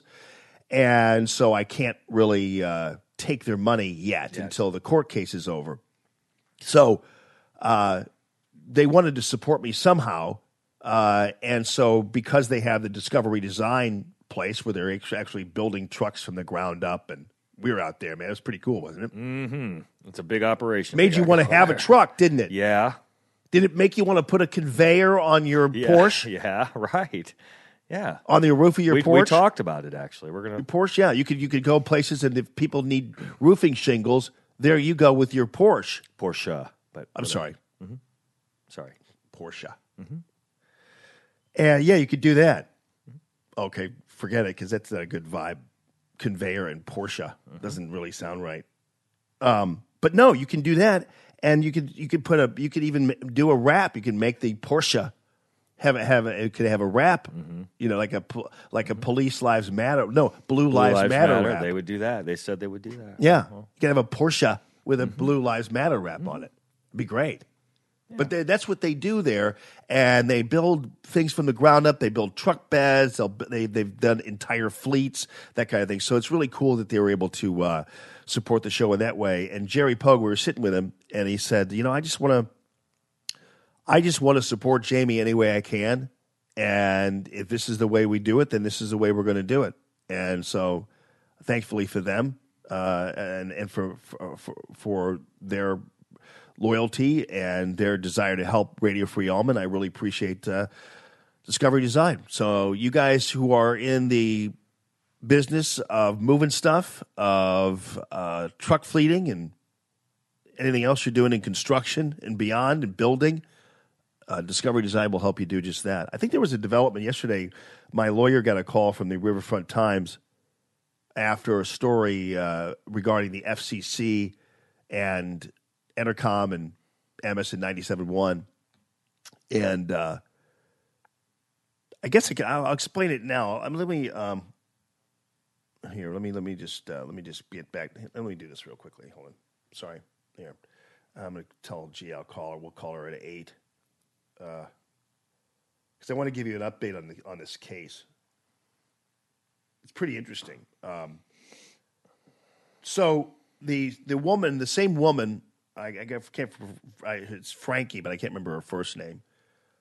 The same woman who tweeted out that I threatened to sodomize David Hogg, which was factually incorrect and libelous, which she'll soon discover. Called my lawyer yesterday for a comment regarding a response to our filing to the FCC regarding Entercom and Emmis. And we filed a case with the FCC regarding the multiple violations, in our opinion, of the LMA, which was the agreement of transferring Emmis over to Entercom. Entercom bought Emmis, and they had an operating agreement. And the operating agreement called for Entercom to run the show and even pay me for that matter, and as a payroll operation. But Emmis would remain until the FCC formally approved the transfer. Emmis would remain in control of personnel, programming, and finances, the budget. So what happened is that Entercom, even though as of April 6th, 9th, the license had not been transferred yet. So Entercom, when you get right down to it, and we have put this forth, which is why we believe that they not violated my contract, but also violated FCC regulations, Entercom didn't have the authority to fire me at all. Entercom wasn't technically my employer. Emmis was. So if you guys understand what I'm saying is, I actually wish that, I think probably if I had sought legal advice before all this, they probably never would have fired me because they couldn't fire me. They didn't have the authority to. If they did, they would violate FCC regulations, and they did violate FCC regulations, and we're pointing that out. But here's the issue. They have so we filed that because we're saying, they violated FCC regulations. What are you going to do about it? Because the transfer still has not been formally approved. We're having them review the transfer is what we're doing. I think the transfer has been semi-formally approved, but there was still time to file a suit for reconsideration of the transfer based on the fact they violated FCC regulations in this entire operation. And you wonder why, and is it complicated or are you getting it? I get what you're saying. I understand it, and I remember the specifics of it. I'm curious as why Fensky would have called for a comment. Well, let me. I'll get to that in a second. But am I? Is this too complicated, or is it tracking with you? When you get the FCC stuff that I think people kind of don't understand, right? Okay. Well, but here's the thing. So basically, MS was still my boss. Yes. Entercom was not. Entercom fired me, and didn't have the authority to do it. Right. MS should have been the one to do it, and didn't. And wouldn't have, by the way. So that's the other fun fact. Yeah, because David Field is the only one who got the company from Daddy. Out of town. Needed to please all of his East Coast lib boys friends. Yeah. So that's how it worked. But nonetheless, so what happened is that the license transfer had not formally occurred yet, and so they didn't have the authority to do it. And you're wondering. No, so now you know why, for instance, they needed me to resign and sign those papers and why they were so pissed when I didn't. There's a reason why they called the news media and said I had been fired even before I knew. Technically, even before I signed anything or accepted a severance package or whatever, they called Channel 5. Well, I met my nephew's confirmation because they needed this to happen because if it didn't happen, they knew they didn't have the authority to do it. They knew they did not have true control over my contract. Either that or they didn't know it and they're idiots. But my sense is that they knew they didn't have control, so they needed me to go ahead and surrender and give up. That's what they needed me to do. To the point where even they made up a fake company called Entercom Missouri that at the time they wanted me to sign wasn't even a legally registered company in the state of Missouri. That's how crazy this whole thing got. Yeah, there was a time when they were kind of. I remember that 1 day or 2 days when you had commented that I have not been fired. I have not been fired. Nope, and they were kind of laughing like, "Oh yeah, sure, he hasn't," but you hadn't been, and people were thinking you were just making stuff up, that not really understanding what had actually happened. And then that's why they got pissed when I went on Facebook. They go, you're violating. You better take those Facebook things down, or we're not going to give you anything. I'm like, I'm not taking it down. So kiss my ass. Right. I'm not taking your money. I'm not lying. I don't care about what you have to say. You can suck it. Right. So, what's even crazier is, and this is what you get when you have a large corporate media company that doesn't feel like it has to answer to anybody. And if it does, I'll just write a check, pay a fine, do whatever. They don't care. So, the FCC before all this happened had a suspicion about this agreement. They didn't like something about this agreement. This is before anything happened with me. Okay. The FCC didn't like something with this agreement. Like they didn't like this arrangement where Entercom was controlling this, but MS still retained control of this, and of personnel and programming, and MS still did that. And there was something wacky about that arrangement. and the FCC asked them to make a modification, an addendum to their an amendment to their application so that they were able to resolve some of these issues. So on April 19th, okay, this is 9 days after Entercom fired me. On April 19th, Entercom files an amendment that says, oh yeah, don't worry, the vice president and general manager of MS is still in charge until this happens, until this goes on, until you finalize this licensing, until you finalize the transfer. So yeah, oh no, he's still in charge. And they said he's still in charge. And they're referring to John Beck, the vice president and general manager, who cleaned out his office on March 1st and was never seen again. So Entercom lied to the April 19th. This is the audacity of this company in 97.1.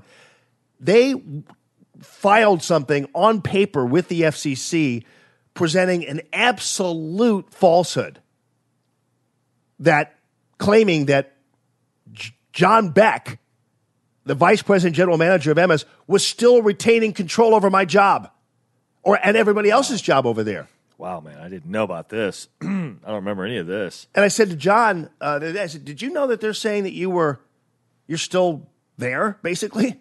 He's like, I wish. Yeah. No, I'm not. But this was a filing on April 19th after they fired me. They told the FCC, oh yeah, no, the MS guy's still there. He's still employed there. It's like when I was over at the new building, there was no hide nor hair of John Beck. And John Beck wasn't consulted throughout the firing and everything else, but they still claim that with the FCC, which is going to cause them a boatload of trouble. But now knowing that their ass is in a bind right now, and a serious one, apparently somebody decided they were going to go ahead and it wasn't really a leak because it's public information. Somebody decided they were going to just simply send along their response to our original petition to the Riverfront Times. They didn't send the original petition; they sent their response, and there's a reason for that, because they want their response covered. And the reason why they sent it to the RFT is because they know the RFT is a reckless, libelous rag, and so they sent it to the Riverfront Times, knowing that the RFT at any level possible will figure out some way to somehow attack me or do whatever, because they know that they're coming, that I'm coming for them later, not now, but that ultimately I'm coming for them. And so because I guarantee you that when all is said and done, I don't guarantee you this, but when all is said and done, don't be surprised if the RFT is called RFA. Nice. Just so you know. But they know that that the RFT is just chock full of a bunch of hacks. They're despised by this operation here at Gaslight. They are just a skeleton of what they used to be. Sauce Magazine and Feast, these guys are outgunning them and better operations. Agreed. And so right now you have a bunch of people from basically they're all a bunch of incestuous KDHX creepers and meth heads, and they're just they're posing as journalists, and so they that's what they do, and so whoever sent them this piece of paper knew that they would print whatever it was that could possibly be negative to me.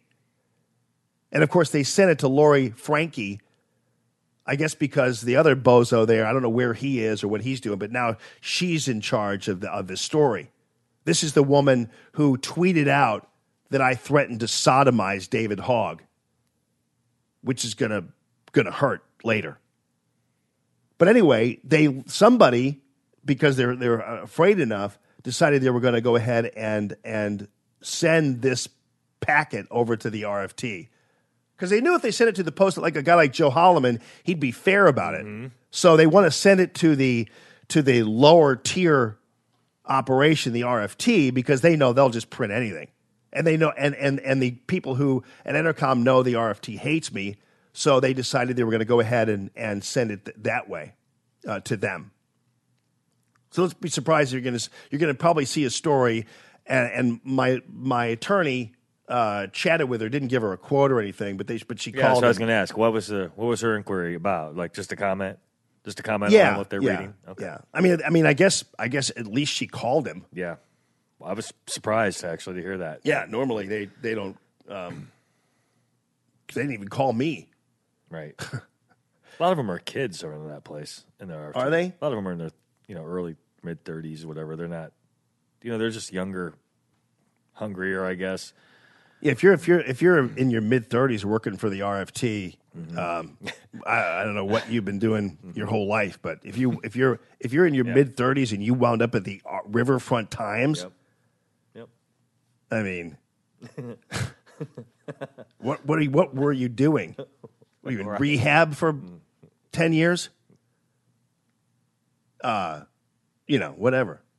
But yeah, so that's what you're going to see, the possibility. I've been looking for it to see what the story is. And what they'll probably do is because Entercom is claiming I'm just doing this for the fun of it. And it's I'm just trying to disrupt their thing. And we're really not. We're really doing it for a purpose. I mean, I guess there's an off chance that the FCC could just simply then cancel the transfer outright. I don't think that's going to happen. Companies like Entercom, with so many stations and stuff like that, have a lot of power, and I'm not quite sure. And I'm not quite sure the FCC would think of it. This is even egregious enough for them to cancel a transfer, but they will. They could fine them. I can't believe when I looked them up how big they really are. It was almost creepy. Yeah. Because it's almost like who's controlling the airwaves? Is there bigger than Entercom? Is there bigger than that? I don't know. Because, I mean, when you look at the amount of stations, I'm sure you know, but it's like an endless scroll of how many stations that they control. And it's a good thing the FCC exists because they could run the country with the amount of airwaves they dominate in the country. I couldn't believe. Well, in many ways they do. Entercom bought CBS Radio, which is why they wound up with KMOX. So when we moved, I was in the same building as KMOX. I know a guy over there that knew you were there. I was not in the same building as my vice president and general manager, in spite of what Entercom told the FCC, which is going to be a problem. But these guys are either so stupid, or there's a possibility. Two things are possible, and only two things are possible. They're really stupid, which is an outgrowth of they're run by a guy who got the company from daddy, and so you've got this little boy running around running a major league company who just got the company from daddy. So he doesn't really that's what you kind of get, and so you get kind of this reckless approach to personnel and that kind of thing. Either they're really just stupid, or they really do run the joint, know it, and don't have to worry about repercussions when you're that big of a operation. Calculated loss already, like fines already calculated. I mean, the FCC will fine them for this thing. They'll fine, they will fine them, I don't know how much they'd fine them. They'd fine them $750,000 or whatever, and they'll just write a check and fire 10 people. Sorry, we had to write a check to the FCC. Your job is done. Because it's never going to come out of David Field's hide or anybody at Entercom, right? So they don't care. They'll just pay a fine and fire 10 people somewhere. And that'll be how it goes. But yeah, so you'll look for that story. If you is the RFT even like a? I'm going to find it. Is the RFT? Well, I don't know whether it's come out yet. When it does, yeah. Is the RFT And it'll be a negative story. It'll look like I'm just picking on. I'm a bitter, blah blah blah, this and that. It'll come out like that because it's being written by a woman who accused me of threatening to sodomize David Hogg. Why would you? What else would you? But is it still a paper publication? It's very thin. It reminds me of the days when Surkamp ran it in the very early days when it was very thin, and then it got really fat and thick when the Times bought it, and it got really just full of really The Time of the Village stuff. Voice people. Yeah, okay, that's it, and that's who runs it. And I liked it back in the Hartman era. Yeah, it used to be a pretty good. I liked it. Mm-hmm. Pretty good publication. Yeah, and then it became the back pages and all that. Kind of seedy stuff going on where I would have to keep it away from my kids and not want to see the back page. And now it's just basically Catbox Liner. It's the paper version of it. But they have the online. You can cruise them online, so they've got that. But it's an awful, awful paper. The ones you named, in town, the Feast and all that stuff, those are better. Even Ladue News is almost better than the RFT now, and that's saying something. Well, the RFT used to do primarily they were kind of part of the music scene, but don't most that's bands why we liked it, right? But most bands really like hate them now, right? Yeah, I mean, you don't even want your name in that paper. Yeah, anymore. I know. I thought most musicians in town can't stand these guys. No, over there. We just don't even acknowledge they really exist. It's as if they don't exist. And whereas before in the early days when you first saw your name in the RFT playing Kennedy's or back, it was like, oh my God, we made it. We made it. But yeah. Now wow. it's like we're in the RFT. Oh crap. It used to be so. Yeah, you used to try to pay the RFT to put you in there, and now you're going to pay them to keep you out of it. Right? Please, no, don't list Don't our want my gig. friends to see me in the RFT. That's funny. That's funny. All right, so let me see. Let me get an update from Gia about what's happening here, and what? Apparently, there's still. Hold on. So I just got Alicia. Thank you for this, babe. They had a. So Todd wrote that they're still running things on 97.1 that say Allman in the morning. Yeah, I don't understand that how that's glitched into their system. So but they are. It says it's 8 o'clock. So was there this guy going Allman in the morning? That guy. Alicia, see if you can get Todd Armistead. Thank you, Todd, for that. He is really 97.1 announced Jamie's show 10 minutes ago. Epic. They're still doing that. Awesome. Well, is it? I heard somebody else say it before a week ago or so. Hey, what's up? Was he back on? I'm like, no. Why? I'm like, oh, I think he got a show coming up on there. I'm like, no, man, trust me, he doesn't. But. Yeah, your name's still coming over the airwaves there somehow. Well, somebody texted me, Brad Hildebrand texted me the other day and said, it was a weekend. And he said, I just heard a promo for your morning show on the weekends. That's crazy, man. Y'all, shit. It's kind of awesome. It was at 6 a.m., Alicia says. Thank you, Alicia. Wow. Yeah. Well, before we take a break here, I want to thank Margaret. Matt, is that okay bringing us in? You can use the Fast here. I'll break out this little camera. Margaret Sharp. So Margaret, the other day, the mayor of Facebook, the mayor of the Radio Free Allman Facebook page, right? Whoop. Wow. Yeah, hang on for that. Some cake juice. Here, come over here, man. Let's display this. A little cake juice. Look at that. Margaret, so how are you doing this, dude? It's this cool thing. Matt is a genius. He's doing it over his phone, so you're getting a close up of this. Yeah. And this is going on Facebook Right now. I'm confounded. I always try to surprise you.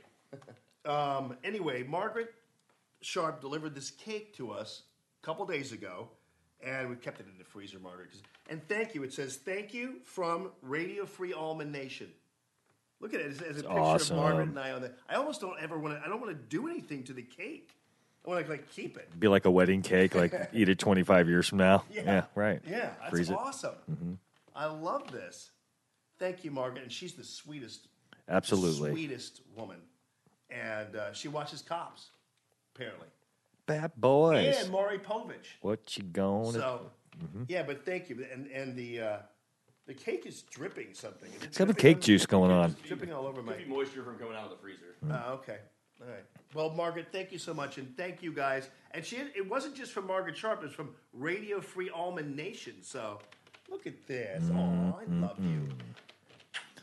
Very, very nice person. Thank you, Margaret Sharp. I'm going to leave this right here on the thing. Whoa. Whoa. That's like about a half of an inch of a balancing right there. I know. A fulcrum was achieved. Right. I almost dropped That the would cake. have been Epic. Mm. That would have been... good radio. It would have been... It would have been good Facebook. Wow, I love that. It's so sweet. I mean,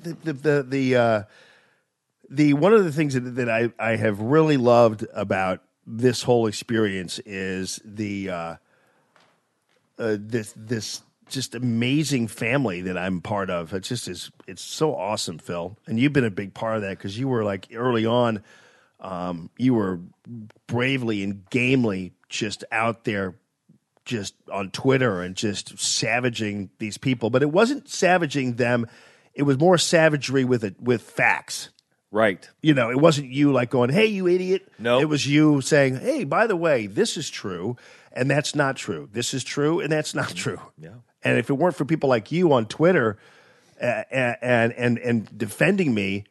I don't know what I would have done. I mean, essentially, we tried our best to kind of stave off the Stacey Newman mob and her dopey stepson mob. That's what it was, right? But it didn't really work out. And but still, it's been really great to have this family, man.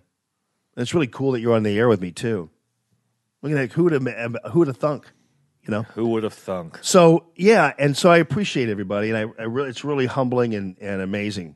And I hope I'm not boring people with the facts around this case, but I want to update people, and I want to tell people what's going on before they just read about it. Like I hate it when people, like for instance, when Inside Radio reported that I'm demanding a jury trial.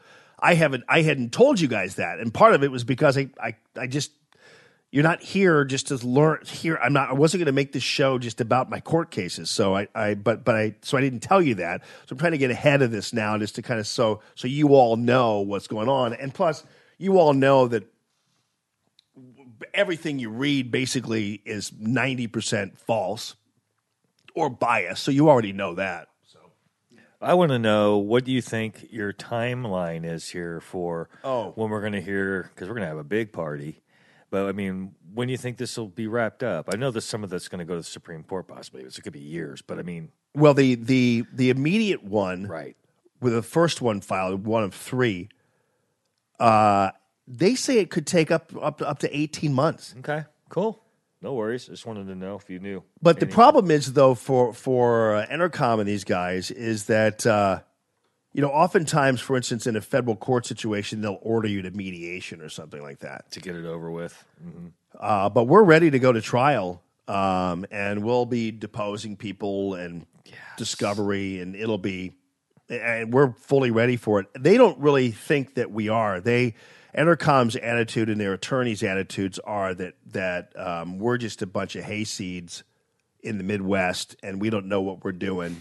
And they're hiring, $800, $900 an hour lawyers, and they're gonna try to paper us and do that kind of thing. And they just think that we're just fleas, and which is why, even when they were told that my firing would ruin the radio station, David Field didn't care, because what does he have to care about this radio station? Because all he has to do is let it die and put something else on there, and and what does he care about the loss of market share and the loss of revenue? Because he'll just fire somebody in Tucson Or he'll fire half the staff at 97.1. He doesn't care. No. What do these guys have to care about? So and they certainly don't care about you. So even if they were warned about it, they really don't have any. They don't care about you. It was nice to go onto the FCC site when you had when we figured out how to go to the FCC and log just complaints as people here in town that were insulted or. It was nice. It felt like it's going to get buried in bureaucracy and nobody's going to care. Yeah. But it felt nice to just say it. Yeah. Thanks for coming into town, you out of town pieces, and just screwing everything up. And making it our little family we had here, and we all had it. Although I'm kind of happy now that it's settling down. I think this is better for you. Yeah. Yeah. You were kind of in a cage. You're kind of out of the cage. So, but. Ultimately, it will be, and again, they're going to try to do the whole thing that they're going to try to portray me as being this vulgarian and how horrible this was. But again, once you start deposing people, everything else, you'll learn that the facts that those aren't the facts. They didn't think the tweet was vulgar. They didn't act until Sinclair did, and they were waiting. And if they really thought it was, they would have fired me on the spot instead of waiting to see what Sinclair was going to do. So they really didn't think of it at all, and because they knew it wasn't, because they saw my advertisers wanting to double down and support me, and even new ones wanted to come on, and so. They didn't care about it. It was like Stacey Newman. They didn't care about David Hogg or about vulgarities or whatever. They cared about their image in the eyes of their East Coast elites. And David Field probably is reacting to like 3 friends of his. I mean, that's probably true. Oh yeah, that's so messed up. Or his wife, because it's probably true. Yeah, but they'll just do the whole thing, but they'll try to portray this as this unbelievable vulgarity that I did and how I embarrassed everybody. But the reality is, they really didn't think that way, as evidenced by the fact that they told me not to say anything and it'll just go away, and that PR will handle it. So they didn't really. If they really thought it was horrible, they would have acted. Immediately, but they didn't. They waited. That's what tells it all. It's the delay in action that tells it all. Indeed. And they screwed with the wrong guy, personally. That's my opinion. But yeah, a lot of jocks would have taken the money and run. Yeah, right. And you didn't, and that screwed everything up. And it wasn't. And even then, the worst part about it was they wanted me to lie. Yeah, that's like. Yeah. How could you possibly think that after 17 years in this market and building the radio station like I did and the morning show like I did, that I would actually, for money, lie to people? I don't know how you think that, where in your twisted mind you thought that was going to be a possibility. Praying that you would do it. Yeah. That's all. Well, because in the fever of all this kind of stuff, that's what happens, because lesser people just simply will give in right away because they're afraid. And they're afraid, for instance, they won't get hired at another radio job. station or whatever else. In fact, I had a conversation with somebody who I won't name, who was part of the Emmis Corporation, who called me and said and urged me to stop fighting this, and said, you don't want to be a toxic brand, right? And blah blah blah blah.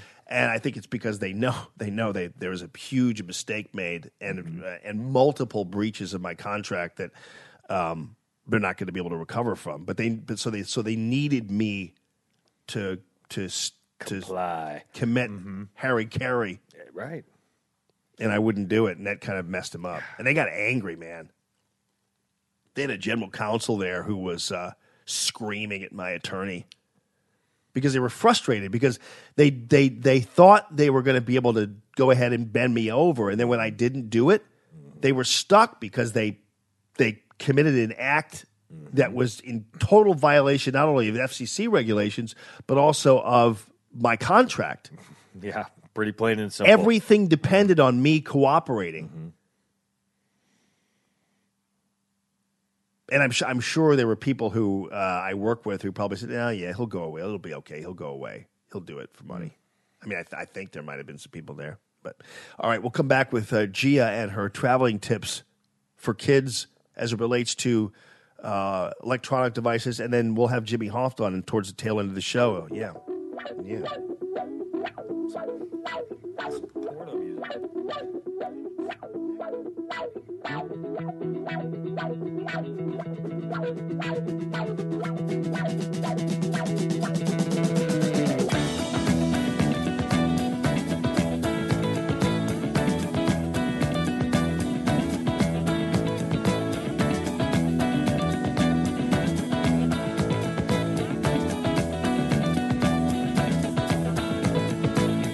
a trip back in time.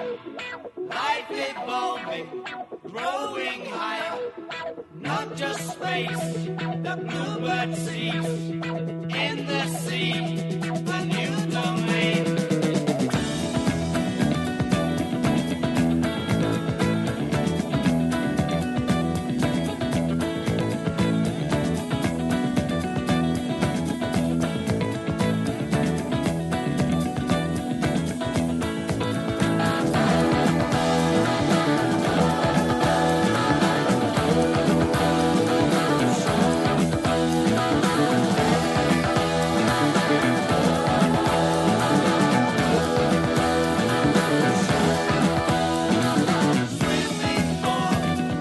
Came on land, face to wave, grasping hands, thinking kill, never ran, lived in caves, enter man.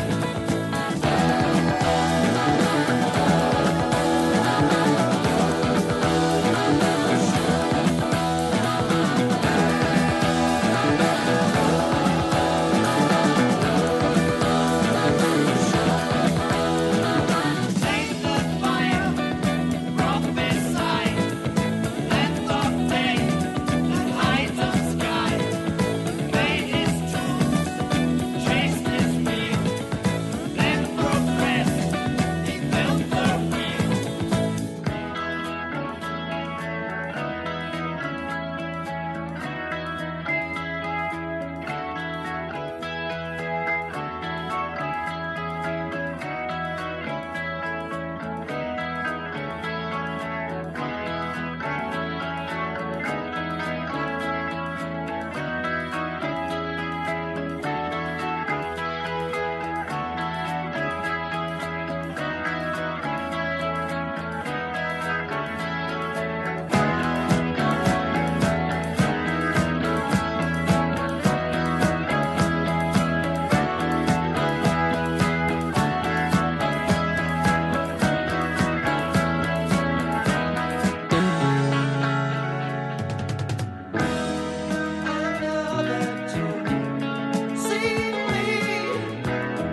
I see it's me, hiding you.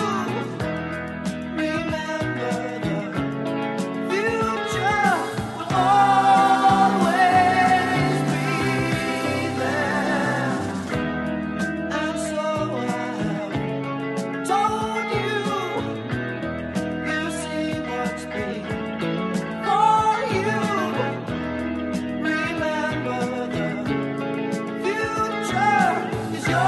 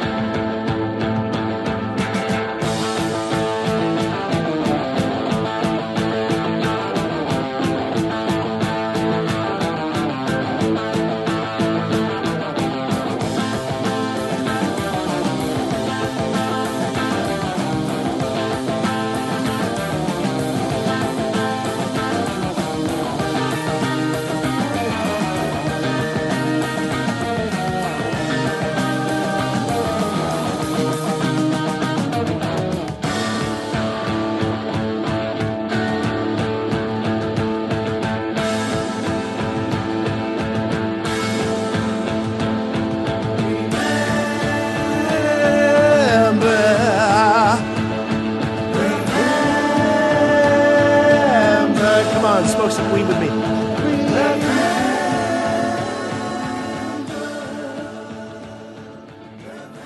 Where you going? Oh.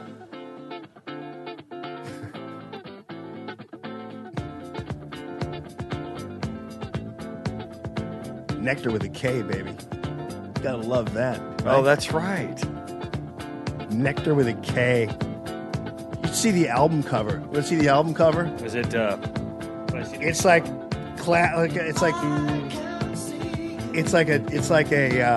it's what you would imagine: caterpillars, butterflies, and like a snail shell.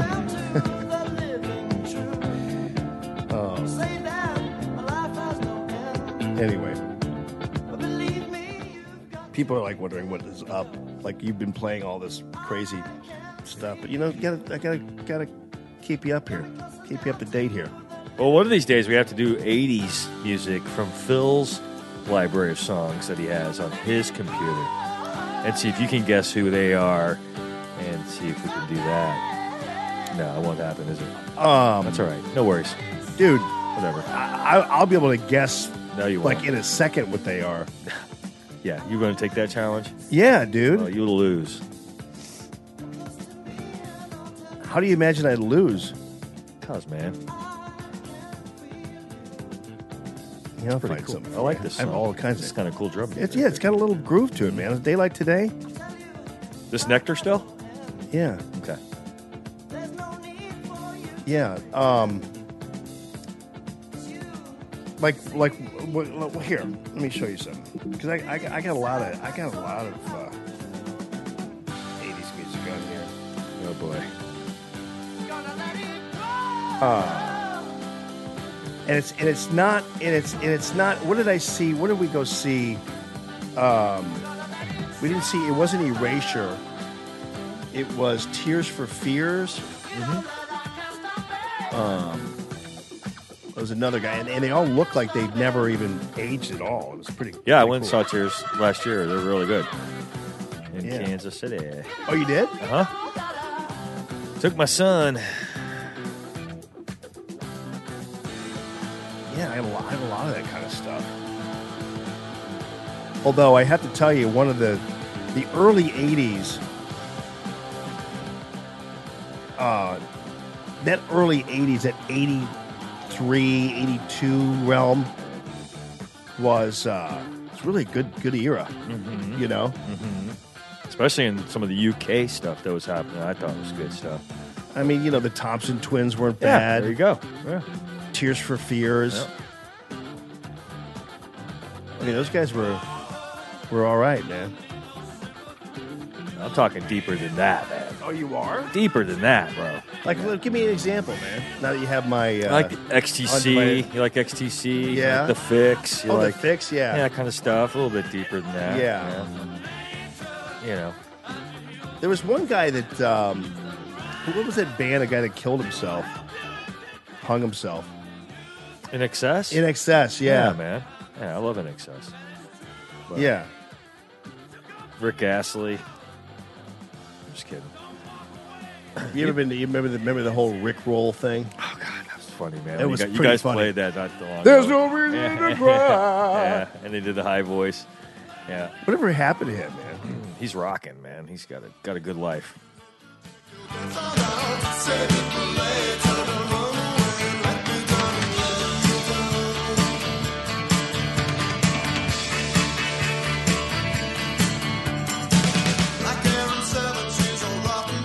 You know who this is? So, dude, don't sit there and tell me you're like man. Mr. 80s. You don't even know this band? Hang on. Don't cheat and look at your little Facebook thing. Hey, man. Yeah, right. Who is this? Save it for later. All right, I'll give you another. You said like especially the UK bands. This is like the premier 80s UK band.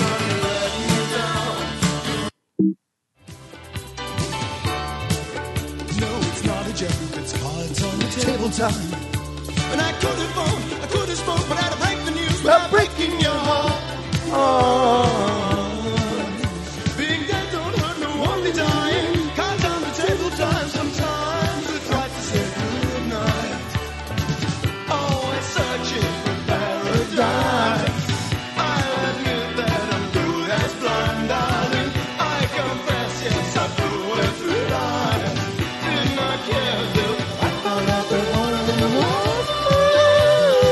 All right, buddy. Come on, man. Come on, Oh. Mr. 80s band UK guy. Early 80s right here. This Yeah. is the English beat. Yeah. I can tell by the voice. But Don't be trying to play the contest with the baller like oh, me. yeah, you want me to lay one on you, see if you can guess it? Yeah. Oh, all right. Because I just gave you like one of the most famous Yeah, you're 80s right. You got UK that's true. bands You did. ever. That's true. You did get me there. That's a good point. A little ska action. I like Yeah. that horn. Yeah, early ska. Yeah, that's nice. I like that.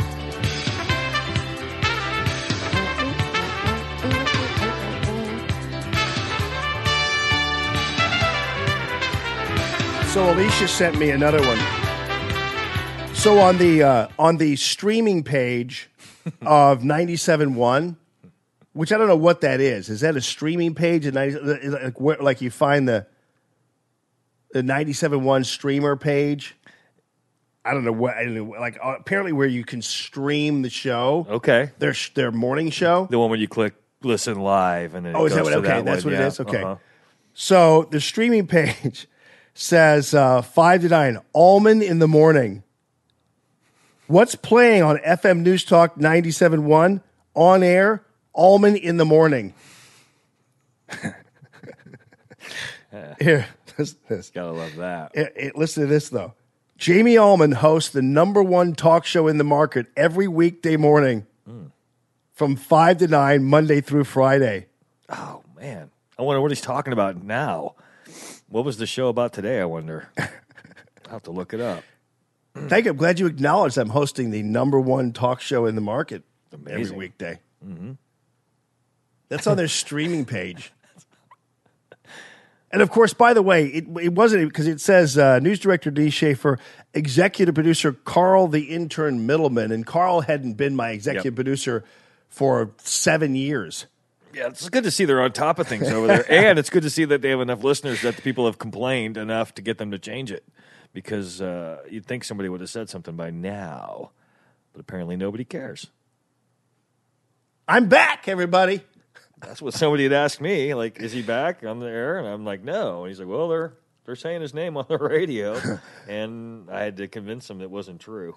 But I wonder if, yeah. I mean, if that must be, I guess it just kind of bleeds over. But you'd think, and you'd also, you wonder if they're. I don't think they're doing it really on purpose, which would be actually.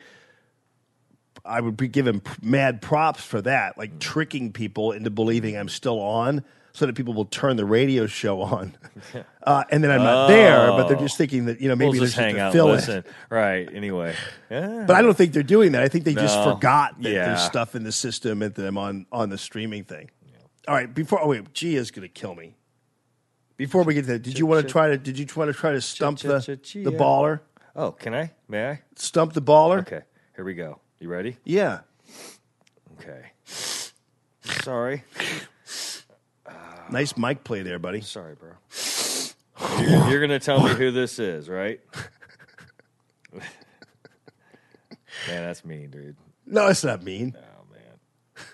Oh, man.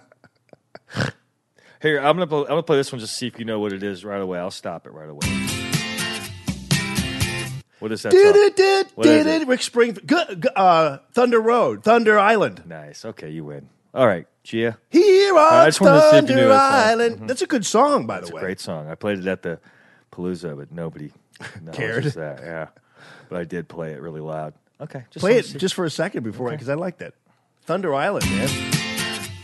Who is it? You won't know. No, I didn't. At first Nobody I thought knew. maybe, yeah. Nobody knew.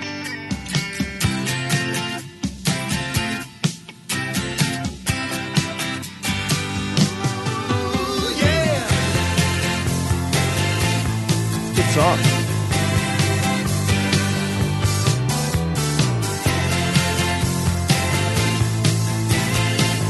He's still around?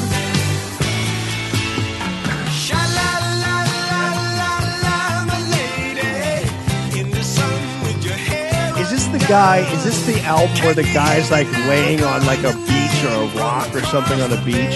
The album cover. He's got like jeans on. I don't know. He's got like a mullet. No. What's the name of the band? It's not a band. Jay Ferguson. Oh, Jay Ferguson, Okay, yeah, so you man. might be right. Could be right. And Jay Ferguson is pretty cool. He had other songs? Yeah. Oh. Didn't know. I don't know. This song is awesome. My Yeah. sister used to crank the hell out of this song. She was the color of the I think he had. and we shared the hours without until one day when the sky I mean, it's so old though. They put him on Rhino Records. Wow.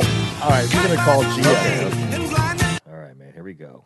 This is You gonna can be fade that out. Oh, you can't really, can you? Because you got to use the Skype, can't you? Don't you? Yes, you. Can't Do say. you? Do I?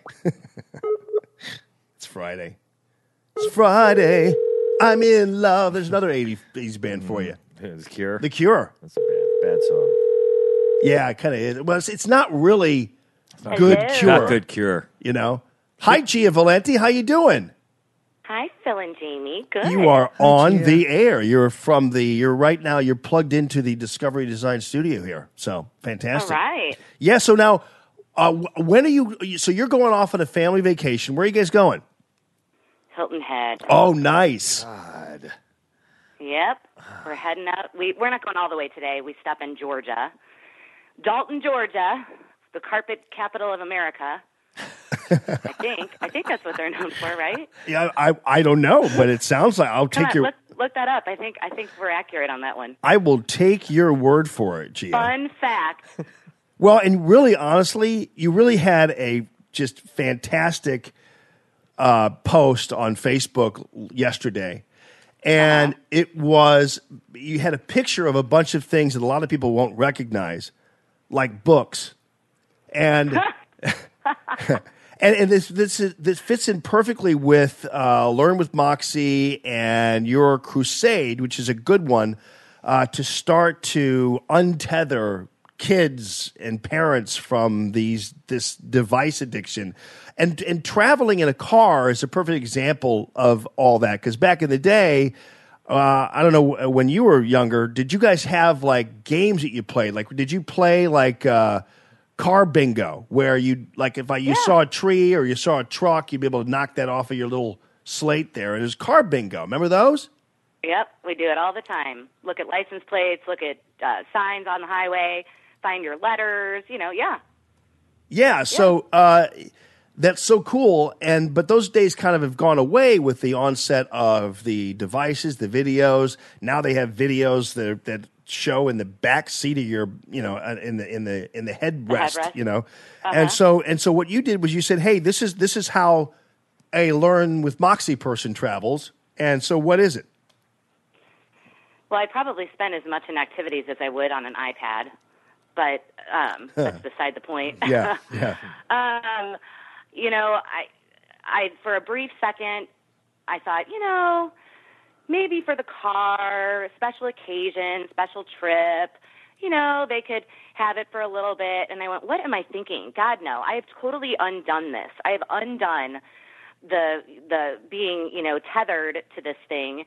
I've broken the addiction, and I'm not going there. I mean, and can I make something clear? Because I had a couple posts on that Facebook post, it was funny to me, because you're always going to have those that are, I happened to see that you had some DVDs in the bottom right corner of your picture. Where people get the notion that I'm like in Amish country where we're living in candlelight and, there's no television or, that is not the situation here. I'm specifically talking about electronic devices as it pertains to iPads and cell phones with mind-numbing games that suck you in with no purpose whatsoever. And the stuff that when you're saying your kid's name, they're not hearing you. That's what I'm talking about. Or they're so engaged in that they are going to miss something that you're pointing to out the window in the car. Like, hey guys, look at that over there. You know what those are? Those are cows or whatever. Yeah. There's just so many moments that get missed if you're completely sucked into that thing. Now, are my kids allowed to watch a movie on the trip? Yeah, we've got E.T., we've got Gremlins, we've got Wizard of Oz, like some fun movies packed. But other than that, we are strictly doing Mad Libs, and they've got these cool paint by sticker books, which are pretty neat, kind of like paint by numbers without the mess. Yeah.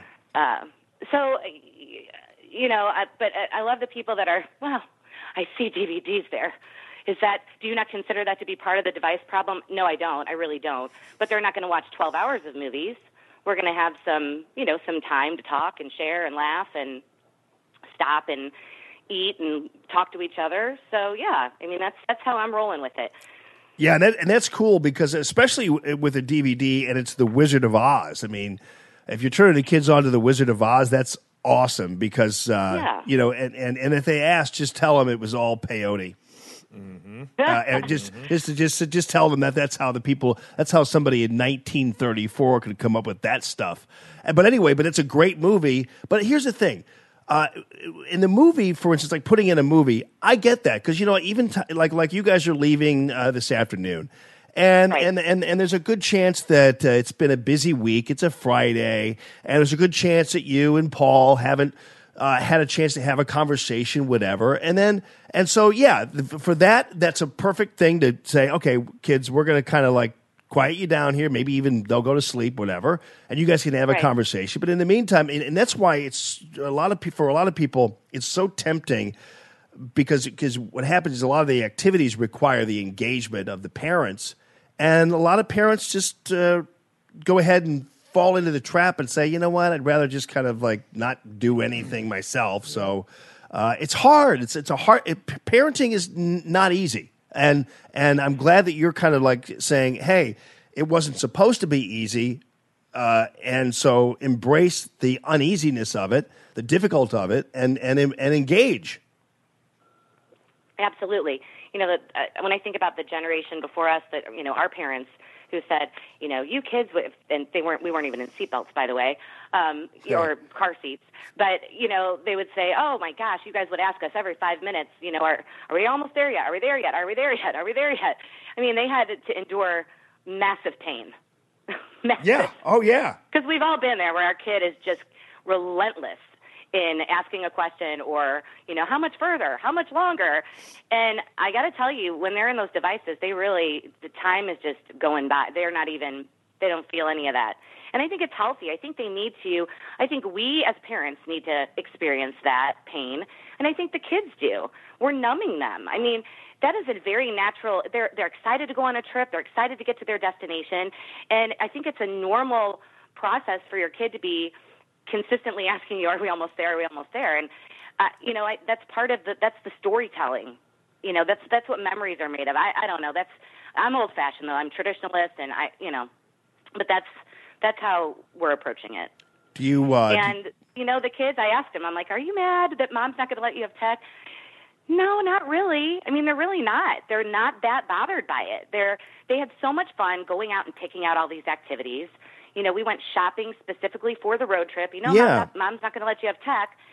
So they had some ownership in what they got to do on the trip. They picked things that are interesting and exciting to them. Well, made them a part of the process. Yeah, that's the real key. I think that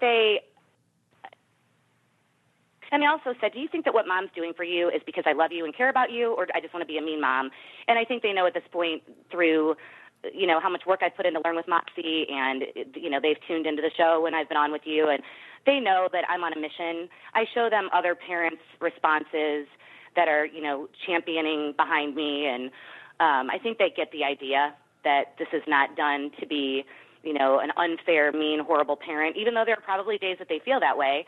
I think they do know that this is done with complete love and concern for them to be the best humans that they can possibly be. Well, are you going to stop by a Stuckey's and get a pecan log roll? Or not? Well, that's not so much. There are only. Do you remember the Stuckey's? Oh yeah, absolutely. Yeah, I mean we used to. I mean, driving by car on trips. When I was a kid, it was the most fun experience, and plus we had 6 kids in the car at the time.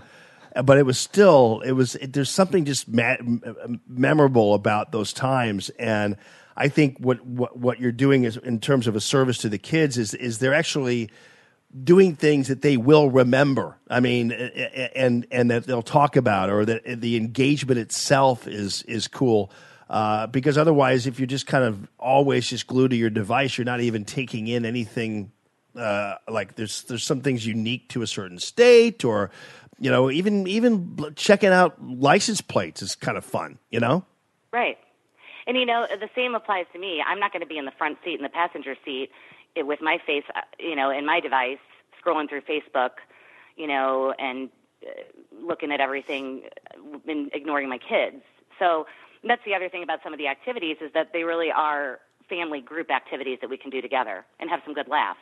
Yeah. So here's a good game. I'm excited about it. We've done it before. I mean, they have gone device-free before on a road trip. Now, I will tell you, the last time we went to Hilton Head, I was still allowing my kids to have electronics. So this is the first time we're doing a 12-hour.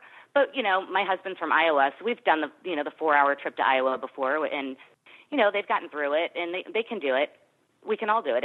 We'll be fine. No one's going to die from it. Yeah, I definitely so. Here's a good game to play, though, just to kind of brighten things up a little bit. So you have the activities, but then you have to stop at some point. So fun game to play is the kids are in the back seat, you're still in the passenger seat, and Dad is paying for the gas or whatever in the convenience store, goes in there. And then it's fun, but you've got to be in on it. So have Paul run out of the convenience store, get into the car, and basically, we got to get out of here. I just held up the store, and the cops will never take us alive. And they just go pell-melling onto the highway and see. And the kids in the back just enjoy that kind of experience. Those are memories. That's hysterical. Plus, Paul's a cop. Oh, that would even be better. Then that'll be so surprising to them. They'll just love it. That is ridiculous. Oh my gosh. Yeah. Well, Gia, we'll have safe travels. Thanks for the game suggestion. Yeah. Thanks, darling. Yeah. Right. Exactly. Yeah, we're gonna have a good time. Yeah. Well, it was better than my. I'm working on getting as tan as Jamie Allman. Well, that idea was better than the one I had earlier when we were riffing about it, and that was it was bring the BB gun and shoot the tires out of the semi. And that's that's not as fun of a game for the family, but it could be. All right, well, Gia, have fun. I hope you get great weather down there too. I'll talk to you soon. Yeah, some people are like Hilton Head people, and other people are like Florida people. So have you guys always been Hilton Head people? Yeah, well, yes. Every other year we do Hilton Head with Paul's family, so right. It's a set family trip. Nice and big group. And one of the other things too about stopping, which I kind of like, is the kids always like to be like in the hotel room, like a little hotel room, and hang out there. Jump from bed to bed. They're so excited about that. Yes. You always got to make sure there's a pool. Oh yeah, gotta have a pool. All right. By the way, I did pack my RFA tank. Nice. I will proudly be rocking it. Awesome. And I'll put a picture on the fan page. Oh, love it. All right, groovy. Well, Gia, have a good time. Thank you so much, and safe travels to you. And yeah, I'll look for the Rockin' Tea and the Rockin' Tank. And then if people ask you, just say download the app. You too can listen from Hilton Head or whatever it happens to be. So yeah, spread the word. All right, dear. Well, have fun. Thanks for calling. Thanks, All right, thanks for being with us. Okay, Bye. dear. Have a great weekend. Gia Valenti. Check her out there on Facebook. Check it out. Yeah.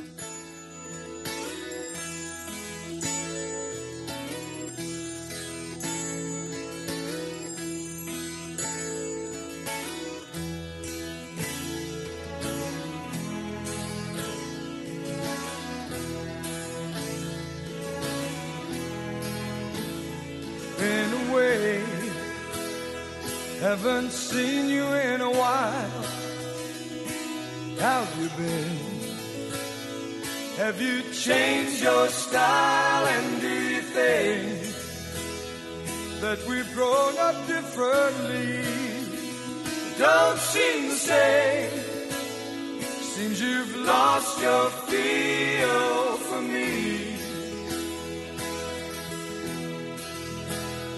So let's leave it alone, 'cause we can't see eye to eye. There ain't no bad guy.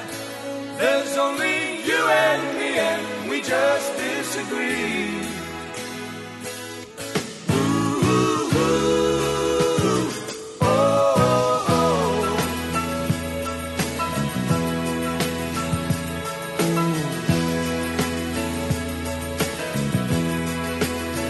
I'm going back to a place that's far away.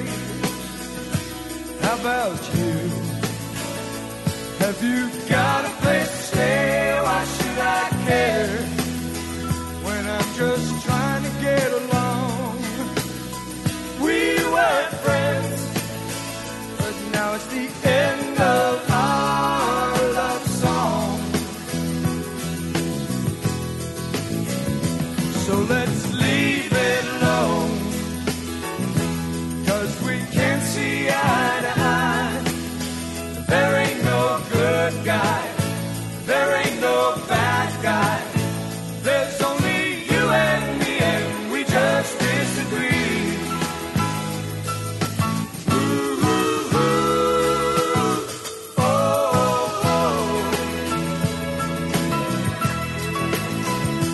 So let's leave it alone, 'cause we can't see eye to eye. There ain't no good guy, there ain't no bad guy. There's only you and me, and we just disagree. Ooh, ooh, ooh.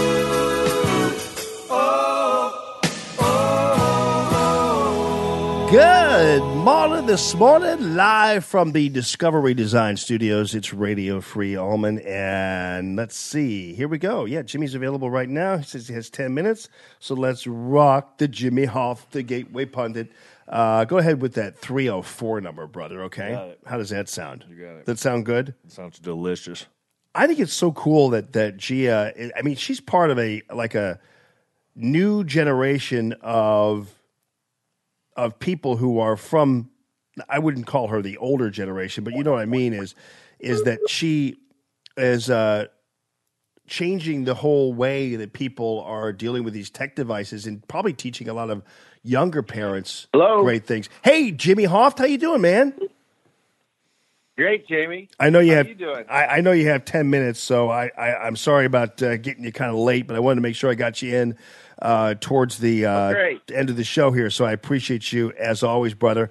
Hey, this situation. Did you see this whole takedown of Melania on the part of these newscasters who apparently couldn't get over the fact that she was not dressed nicely enough to go down to the border? It was unbelievable, man. Yeah, it's insane, isn't it? The way they treat that woman, and she's so lovely. I don't think they help their cause at all when they keep piling on her. I don't either. And it was on the Jake Tapper show, and these folks were just really just like most women. If you're caught basically ripping other women and making fun of their clothing, it's not tolerable. You're usually just simply told that you just it's horrible of you to They do had so. a press pool with them. They But listen knew to that the this. cameras were going to be there. So the idea that what she's wearing and the sort of image she's projecting with her clothes doesn't matter, I just don't think it really passes the smell test here. I'm sure she has lots of jackets. It's like a $39 jacket from Zara from 2016, I think. It's like an old jacket. 2016 is old. I mean, in terms of for Melania Trump. I mean, so Jake Tapper is so embarrassed about the whole thing that he finally has to kind of chime in. And what's really crazy about this is that the woman is claiming, whoever that is, that it's an old jacket. So Melania is attacked sometimes for being dressed too nicely.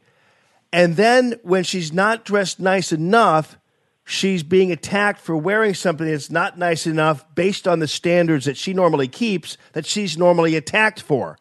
You staying with me here? It's you can't even keep up with these people. Yeah, it's insane. Yeah. And I think the most stunning thing about this is that with Michelle Obama, no matter what she wore, and she wore some ridiculous outfits, tasteless, very trendy outfits that were out of style the next month. that somebody would be embarrassed to be seen in today. And they would just praise her. And I think she was even on the best dressed list. They would never dream of treating Michelle Obama like this. And yet the hatred that they hurl at Melania, it's just, did any of them mention that, hey, this woman just had surgery, major surgery a month ago, and look, she's already going down to the border to check on things? I don't think one of them said that. Instead, they just attack her on her appearance. And I don't think they do themselves any favors, because Melania Trump is the most beautiful, obviously, the most beautiful first lady we've ever had. She's gracious. She's brilliant. She's lovely. She treats people with kindness. And these people look like the bitter, angry people they are when they continue to pile on this woman. And Melania can tell them all to shove it in 5 different languages, which is even better. Hey, you That's have great, Jamie. this is an amazing story too, and you're right on top of this one, Jimmy Hoft. This so-called iconic picture of the crying Honduran girl who made the cover of Time magazine, actually with Donald Trump standing over her while she's crying, which is this cartooned kind of image. And now it turns out that this crying girl was not separated by her mother from her mother at all. And in fact, I'm looking at the picture now. It looks like her mom is standing right next to her, but is cropped out of the picture, basically. But this is unbelievable. Right. And it's her husband who basically came forward and said they were never separated. Right. This is an amazing story. And it shows you, again, this whole media narrative for the past 2 weeks has been a hoax. Every picture I've seen has been from the Obama years. And this iconic image of this little girl crying, right? That they paint a story around this picture. And we know now that every bit of that is false. In fact, this little girl wasn't separated from her mother. She was separated from her father, because the mother here was married to a man with a good job in Honduras. She left him. And she abandoned 3 other children that she had, took this little girl up to the U.S. She'd already been kicked out of the U.S. and deported in 2013. She came back with this little girl. They were never separated. Now we have to take care of these people, right? Because then they put them in these fancy, they call it, the left calls them cages, but they're actually better than most of a lot of the homes that Americans live in. Anyway, this whole thing is a hoax. And Time put it on their magazine cover. And Jamie, I can't tell you how I just got back from Washington, D.C., and I went there to talk to a lot of lawmakers, and I was scheduled to speak to Congress on Thursday, yesterday. But they postponed it now till next month because of this immigration fiasco. But this is what I was going to talk to Congress about is the fake news, and they're calling the conservative sites the fake news, right? And they're blocking our content from going out on the internet now. And yet they push this nonsense, this complete lie that all the media has been pushing this little picture of this, pretty little girl crying. And it's all fake. We know now every bit of this story is completely fake. And yet, have we seen these media people apologizing for it? I don't think so. Wow. And you know what? It's so great to see people fighting back against fake news as we now see this $57 million defamation lawsuit being filed against NPR, when they covered this story that basically accused this Ed Butowski of colluding with President Trump and Fox News to plant stories about Seth Rich, that DNC staffer. And Butowski's saying this was completely defamatory, completely untrue. He's suing everybody in sight and finally fighting back, because this was the other collusion story that didn't work out. And that was this idea somehow that Trump and Fox News were colluding with some Texas oil man or rich financier, Ed Butowski, to plant stories about Seth Rich, which is totally untrue. Absolutely. And I've met Ed Butowski. I went down and saw him a couple months ago in Texas to talk to him about what he knew about this Seth Rich case. It's a very interesting interview. We put it up on the Gateway Pundit. And but I didn't know about this. I knew that he's being attacked. He's actually being sued by the Seth Rich family, who hired these very high-level Democrat lawyers from D.C. This firm is suing Ed Butowski for continuing to talk about the Seth Rich case, which is really interesting in itself. But NPR are putting out this nasty hit piece on Ed and trying to link him to Fox News and Trump.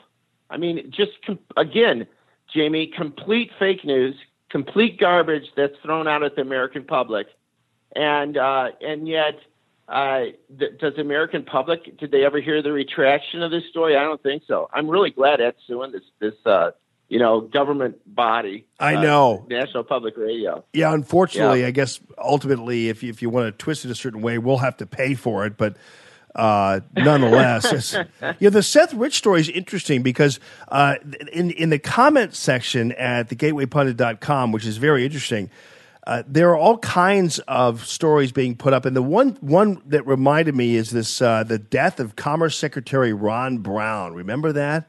Long time ago during the Clinton years. And for whatever reason, that death in a allegedly supposedly a plane crash, it really is still a story that really has gone basically largely uncovered. And it all ties into the whole Clinton. It seems like there are a lot of people who have been tied to the Clintons who have been killed or died or committed suicide, if you want to call it that. Stop breathing. Yeah, Right. stop breathing. And again, I don't know for a fact I'm just saying that all together, it's really like, wow, you're right. I mean, this is kind of crazy. So check the comment section sometime, if you will, of thegatewaypundit.com, because a lot of smart and interesting people post on there. And eventually, Jimmy, boy, the way you're traveling now, I can't imagine this being pulled off, but I'd love to have on Radio Free Allman kind of a Gateway Pundit show that actually could be populated. Sometimes it doesn't even have to be you. It could be some of your reporters or anything else. And I think it'd be great to have you on Radio Free Allman, man. So we'll work that out at some point. Great. All right, Jamie, that sounds good. Okay, buddy. Thegatewaypundit.com is where you can find him. And Jimmy Hoft, have a great weekend, friend. Thanks, Jamie. And when, Talk by to you the soon. and now that the testimony's been, when are you going to go back? You have to go back and testify? It'll be in July now. July? Okay. Again, we got bumps because of the immigration, Yeah. all the hearings and all the votes. Okay. So, I'm not sure what day yet. Okay, well, keep us informed about that because we'll make sure we cover it, okay? Thanks, Jamie. All right, buddy. I appreciate it. Thanks a ton. Yeah. So we're, I think it's really, we're as we get the network together, we are doing a variety of different things. I mean, we're just kind of throwing stuff out there, and I want Chia eventually is going to have a show with a couple of other women who are out there in conservative land, and I want them to have that particular show together, and then love to have the Gateway Pundit have his own deal. And I think an everyday thing. You don't always have to have a like the Gateway Pundit could be a brand of its own on the show, and then it could be Jim Hoft, it could be Cassandra, any of his reporters. They could do it every day and roll it for an hour, and I think it'd be fascinating. Yeah, Facebook people agree. They'd love to have more Gateway Pundit. Yeah, so Absolutely. it could be just the Gateway Pundit show, and everything you're seeing on the website could be on the show. We're eventually going to have Doug Giles with his own production. Once he gets set down there in Texas, we're going to kind of stream him in. We've already got Eric Deputy doing Wellness Matters eventually in the coming days. We've got Henry Davis, who we're trying to hook up on the show thing. You and your buddy Jesse are going to do one at some point, right? Yeah. Late night cuss fest. That's what it is. Is that what it's going to be? It's called the truck stop. Right. I don't know. Yeah. The truck stop. Stuckey's. Yeah, right. Sponsored by Stuckey's. Right. Yeah, so we're really and if you guys have again up on Radio Free Allman, the site or the fan page that Alicia is doing, if you guys want to have suggestions for people you'd want to hear, because I think there are a lot of folks out there who would love to do. And we've got Ben Murphy. I'm trying to get some of the grassroots Republicans to have their own hour that they could use whatever they want to in terms of issues and things like that. And there's got to be a lot of different people who could, cycle through on a regular basis on that and talk about stuff and be entertaining and everything else. So we're off and running, folks. We wanted to make sure we got the 6 to 9 slot taken care of, locked down. And actually, that's even going to be in a somewhat of a period of transition. We're going to move into the next level, so to speak, in terms of the cameras, in terms of the accessibility and the look and all that kind of stuff. All the people who have watched up until now are going to be very pleasantly surprised Yeah. at the way that it goes. But the people that would join in later would never really know so much about the earlier days like Right. this. But so Yeah, I y'all, mean- y'all are in on the beginning here. Yeah, absolutely. We're going to take it to another level here, and because it is kind of an on. I mean, people are shocked that we've come this far as it is because of. We've only been on the air 2 months, right? Or no, a month, because May 7th was our first show. So a month and a half. That's right. It's kind of Not hard to even believe. 2 months, 6 yeah. weeks, dude.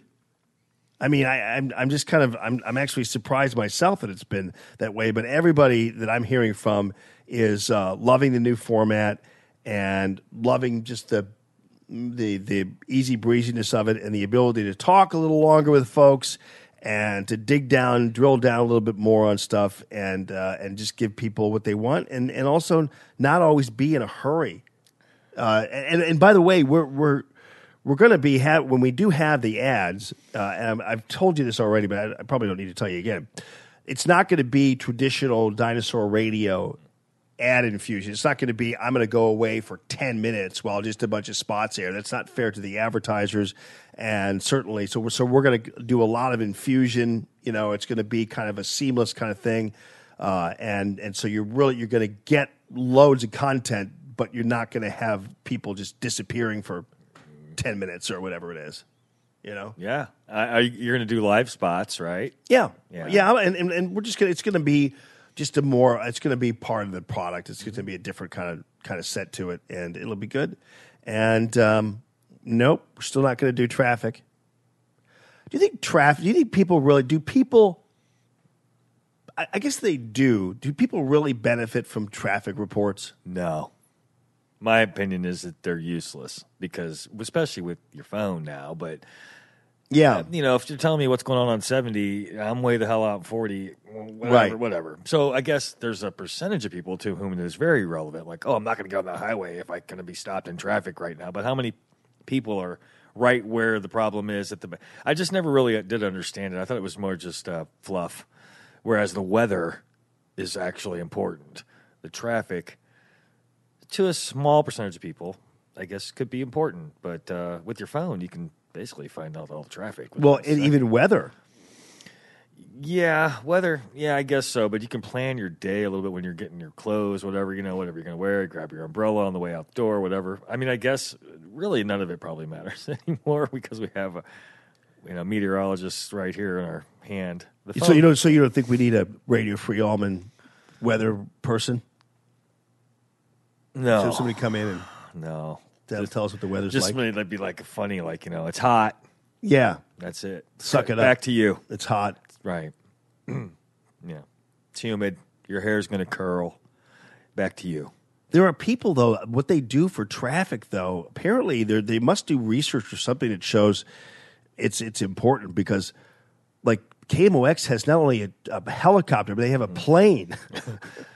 I mean, they've got two people up in the sky. They've got an airplane and a helicopter, both doing traffic. So they must, and I don't think they would do it if they didn't think that it actually mattered. But I don't get it because I mean, didn't you used to have the helicopter sound sometimes, and you would talk yeah. That was funny. And don't most people like? Well, I don't mean to disparage KMOX, but a lot of people who listen to KMOX are listening at home because they're 70. Right. So they're listening to like what everybody else is doing on 270. Honey, come here. Listen to the radio. Look at what's happening to the people out on 270. Yeah. The left 2 lanes are slow, honey. Come over here, listen to KMOX. The left 2 lanes on 270 are slow.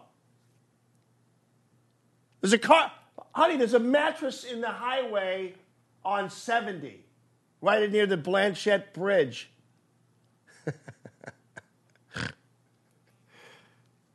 Yeah, there's a stalled automobile down on 55 near Imperial. Right. Come over here and listen to this. Plus, somebody said that most people drive really like 5, 10 minutes, 12 minutes to their work. So it's not like you're, Yeah. you need to know the entire layout of the city. Like oftentimes, like if there's like a major crash, like a jackknife tractor trailer, and it closes all of 40, that's sometimes good to know. My daughter got caught in that crash out there on 40 on Saturday or whatever it was, where that woman got killed in that FedEx truck. Yeah. 6 hours. I mean, she wasn't stuck for 6 hours, but the highway was closed like 7 or 8 hours. Was the woman in the FedEx truck? No, killed? the FedEx truck couldn't get over to the shoulder, so he stopped in the right lane, and he stopped, and then some woman, I guess, wasn't paying attention to what was in front of her, and she just hit it. Like, wow. And she was killed. Was the guy in the FedEx truck okay?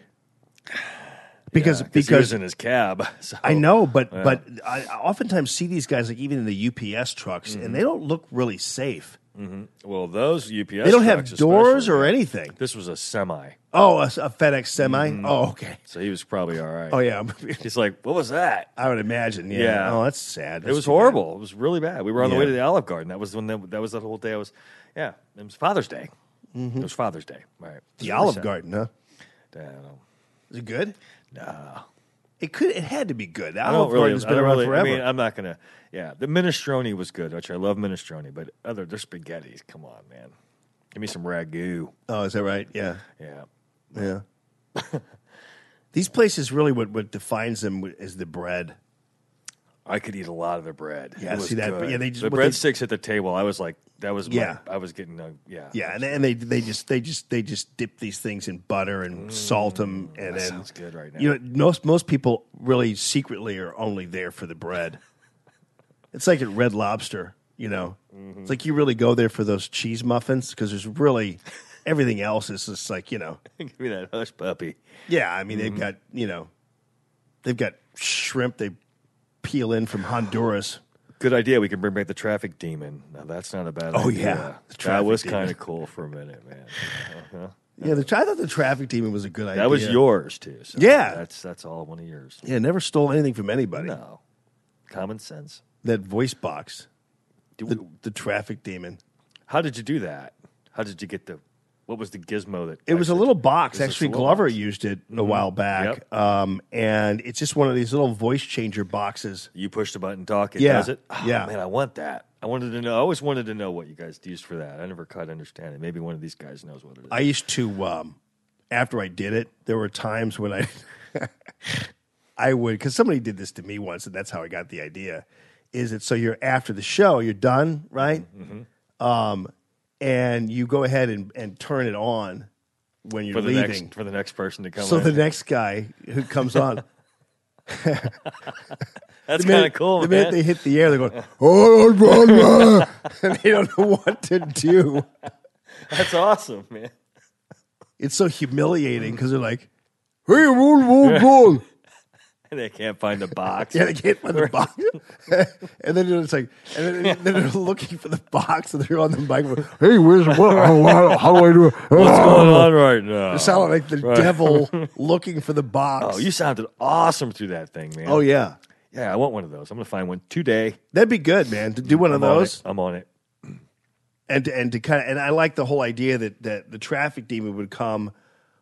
Radio's so cool because you could always do kind of these theater of the mind things, and so the traffic demon would only come when I left to go get a cup of coffee. He'd come in and try to flirt with with what's her face. Yeah, I don't remember her name either. I do. Who? She was just on the radio. Deetra. Yeah. Oh, Deetra. That's right. Detour Miles. Yeah, I was talking earlier about how I just forgot about. They're like forgetting people's names and stuff. I don't know what's happening. Yeah. Mind Eraser. Speaking of 80s bands, how about some Erasure? You take your ginkgo, though, don't you? Ginkgo Bilboa? Ginkgo Balboa. Yeah. He was in The Hobbit, wasn't he? Yeah, he's Frodo. Yeah. Oh, here. I'm trying to get the music here. Been a long week. But a good week. But a good week, everybody. Good morning. We got a big week cake next week. Cake to eat. What? Big week next week. I know, man. Yeah, we do. Wednesday, I'm going to be in Kansas City. I'm going to be with Sarah Palin and Tony Minetti. And Thursday, we're working out the show details, so I'll be... I'll do the show from my hotel room with just a towel on. I'll do the Harvey Weinstein show. Here, deliver some... If you guys... And I'll see if I can get some papers delivered to my hotel room. Bring the papers to my hotel room. Come and see my fat stomach. All right. Have a good weekend, everybody. Thank you, Phil Valencia. Thank you. Nine Killer, you're awesome. Thank you, Matt, for all your hard work, buddy. Thank you, Gaslight. Thank you, Lord. I'm serious about that, too. That's not a mocking thing. No. It's thank you, Lord, for sure. Right. Look at me like that. I just want to say that because we just talked about the traffic demon, and I didn't want the Lord to think I was... Leave it on a down note. Like I was giving the demon a lot of props in order to do that. All right, people. Hey, by the way, Dave Sinclair, thank you for my Rubicon, man. I've been loving that thing. Tell you the truth, I think I'm gonna leave the Malibu there. I'm not kidding you. Well, then he wins because that was his plan. So, well played, Dave Sinclair. Yeah, way to go, buddy. And thank you, Discovery Design, for this beautiful, gorgeous sponsorship of this studio. Thank you guys out there. Have a good weekend, everybody.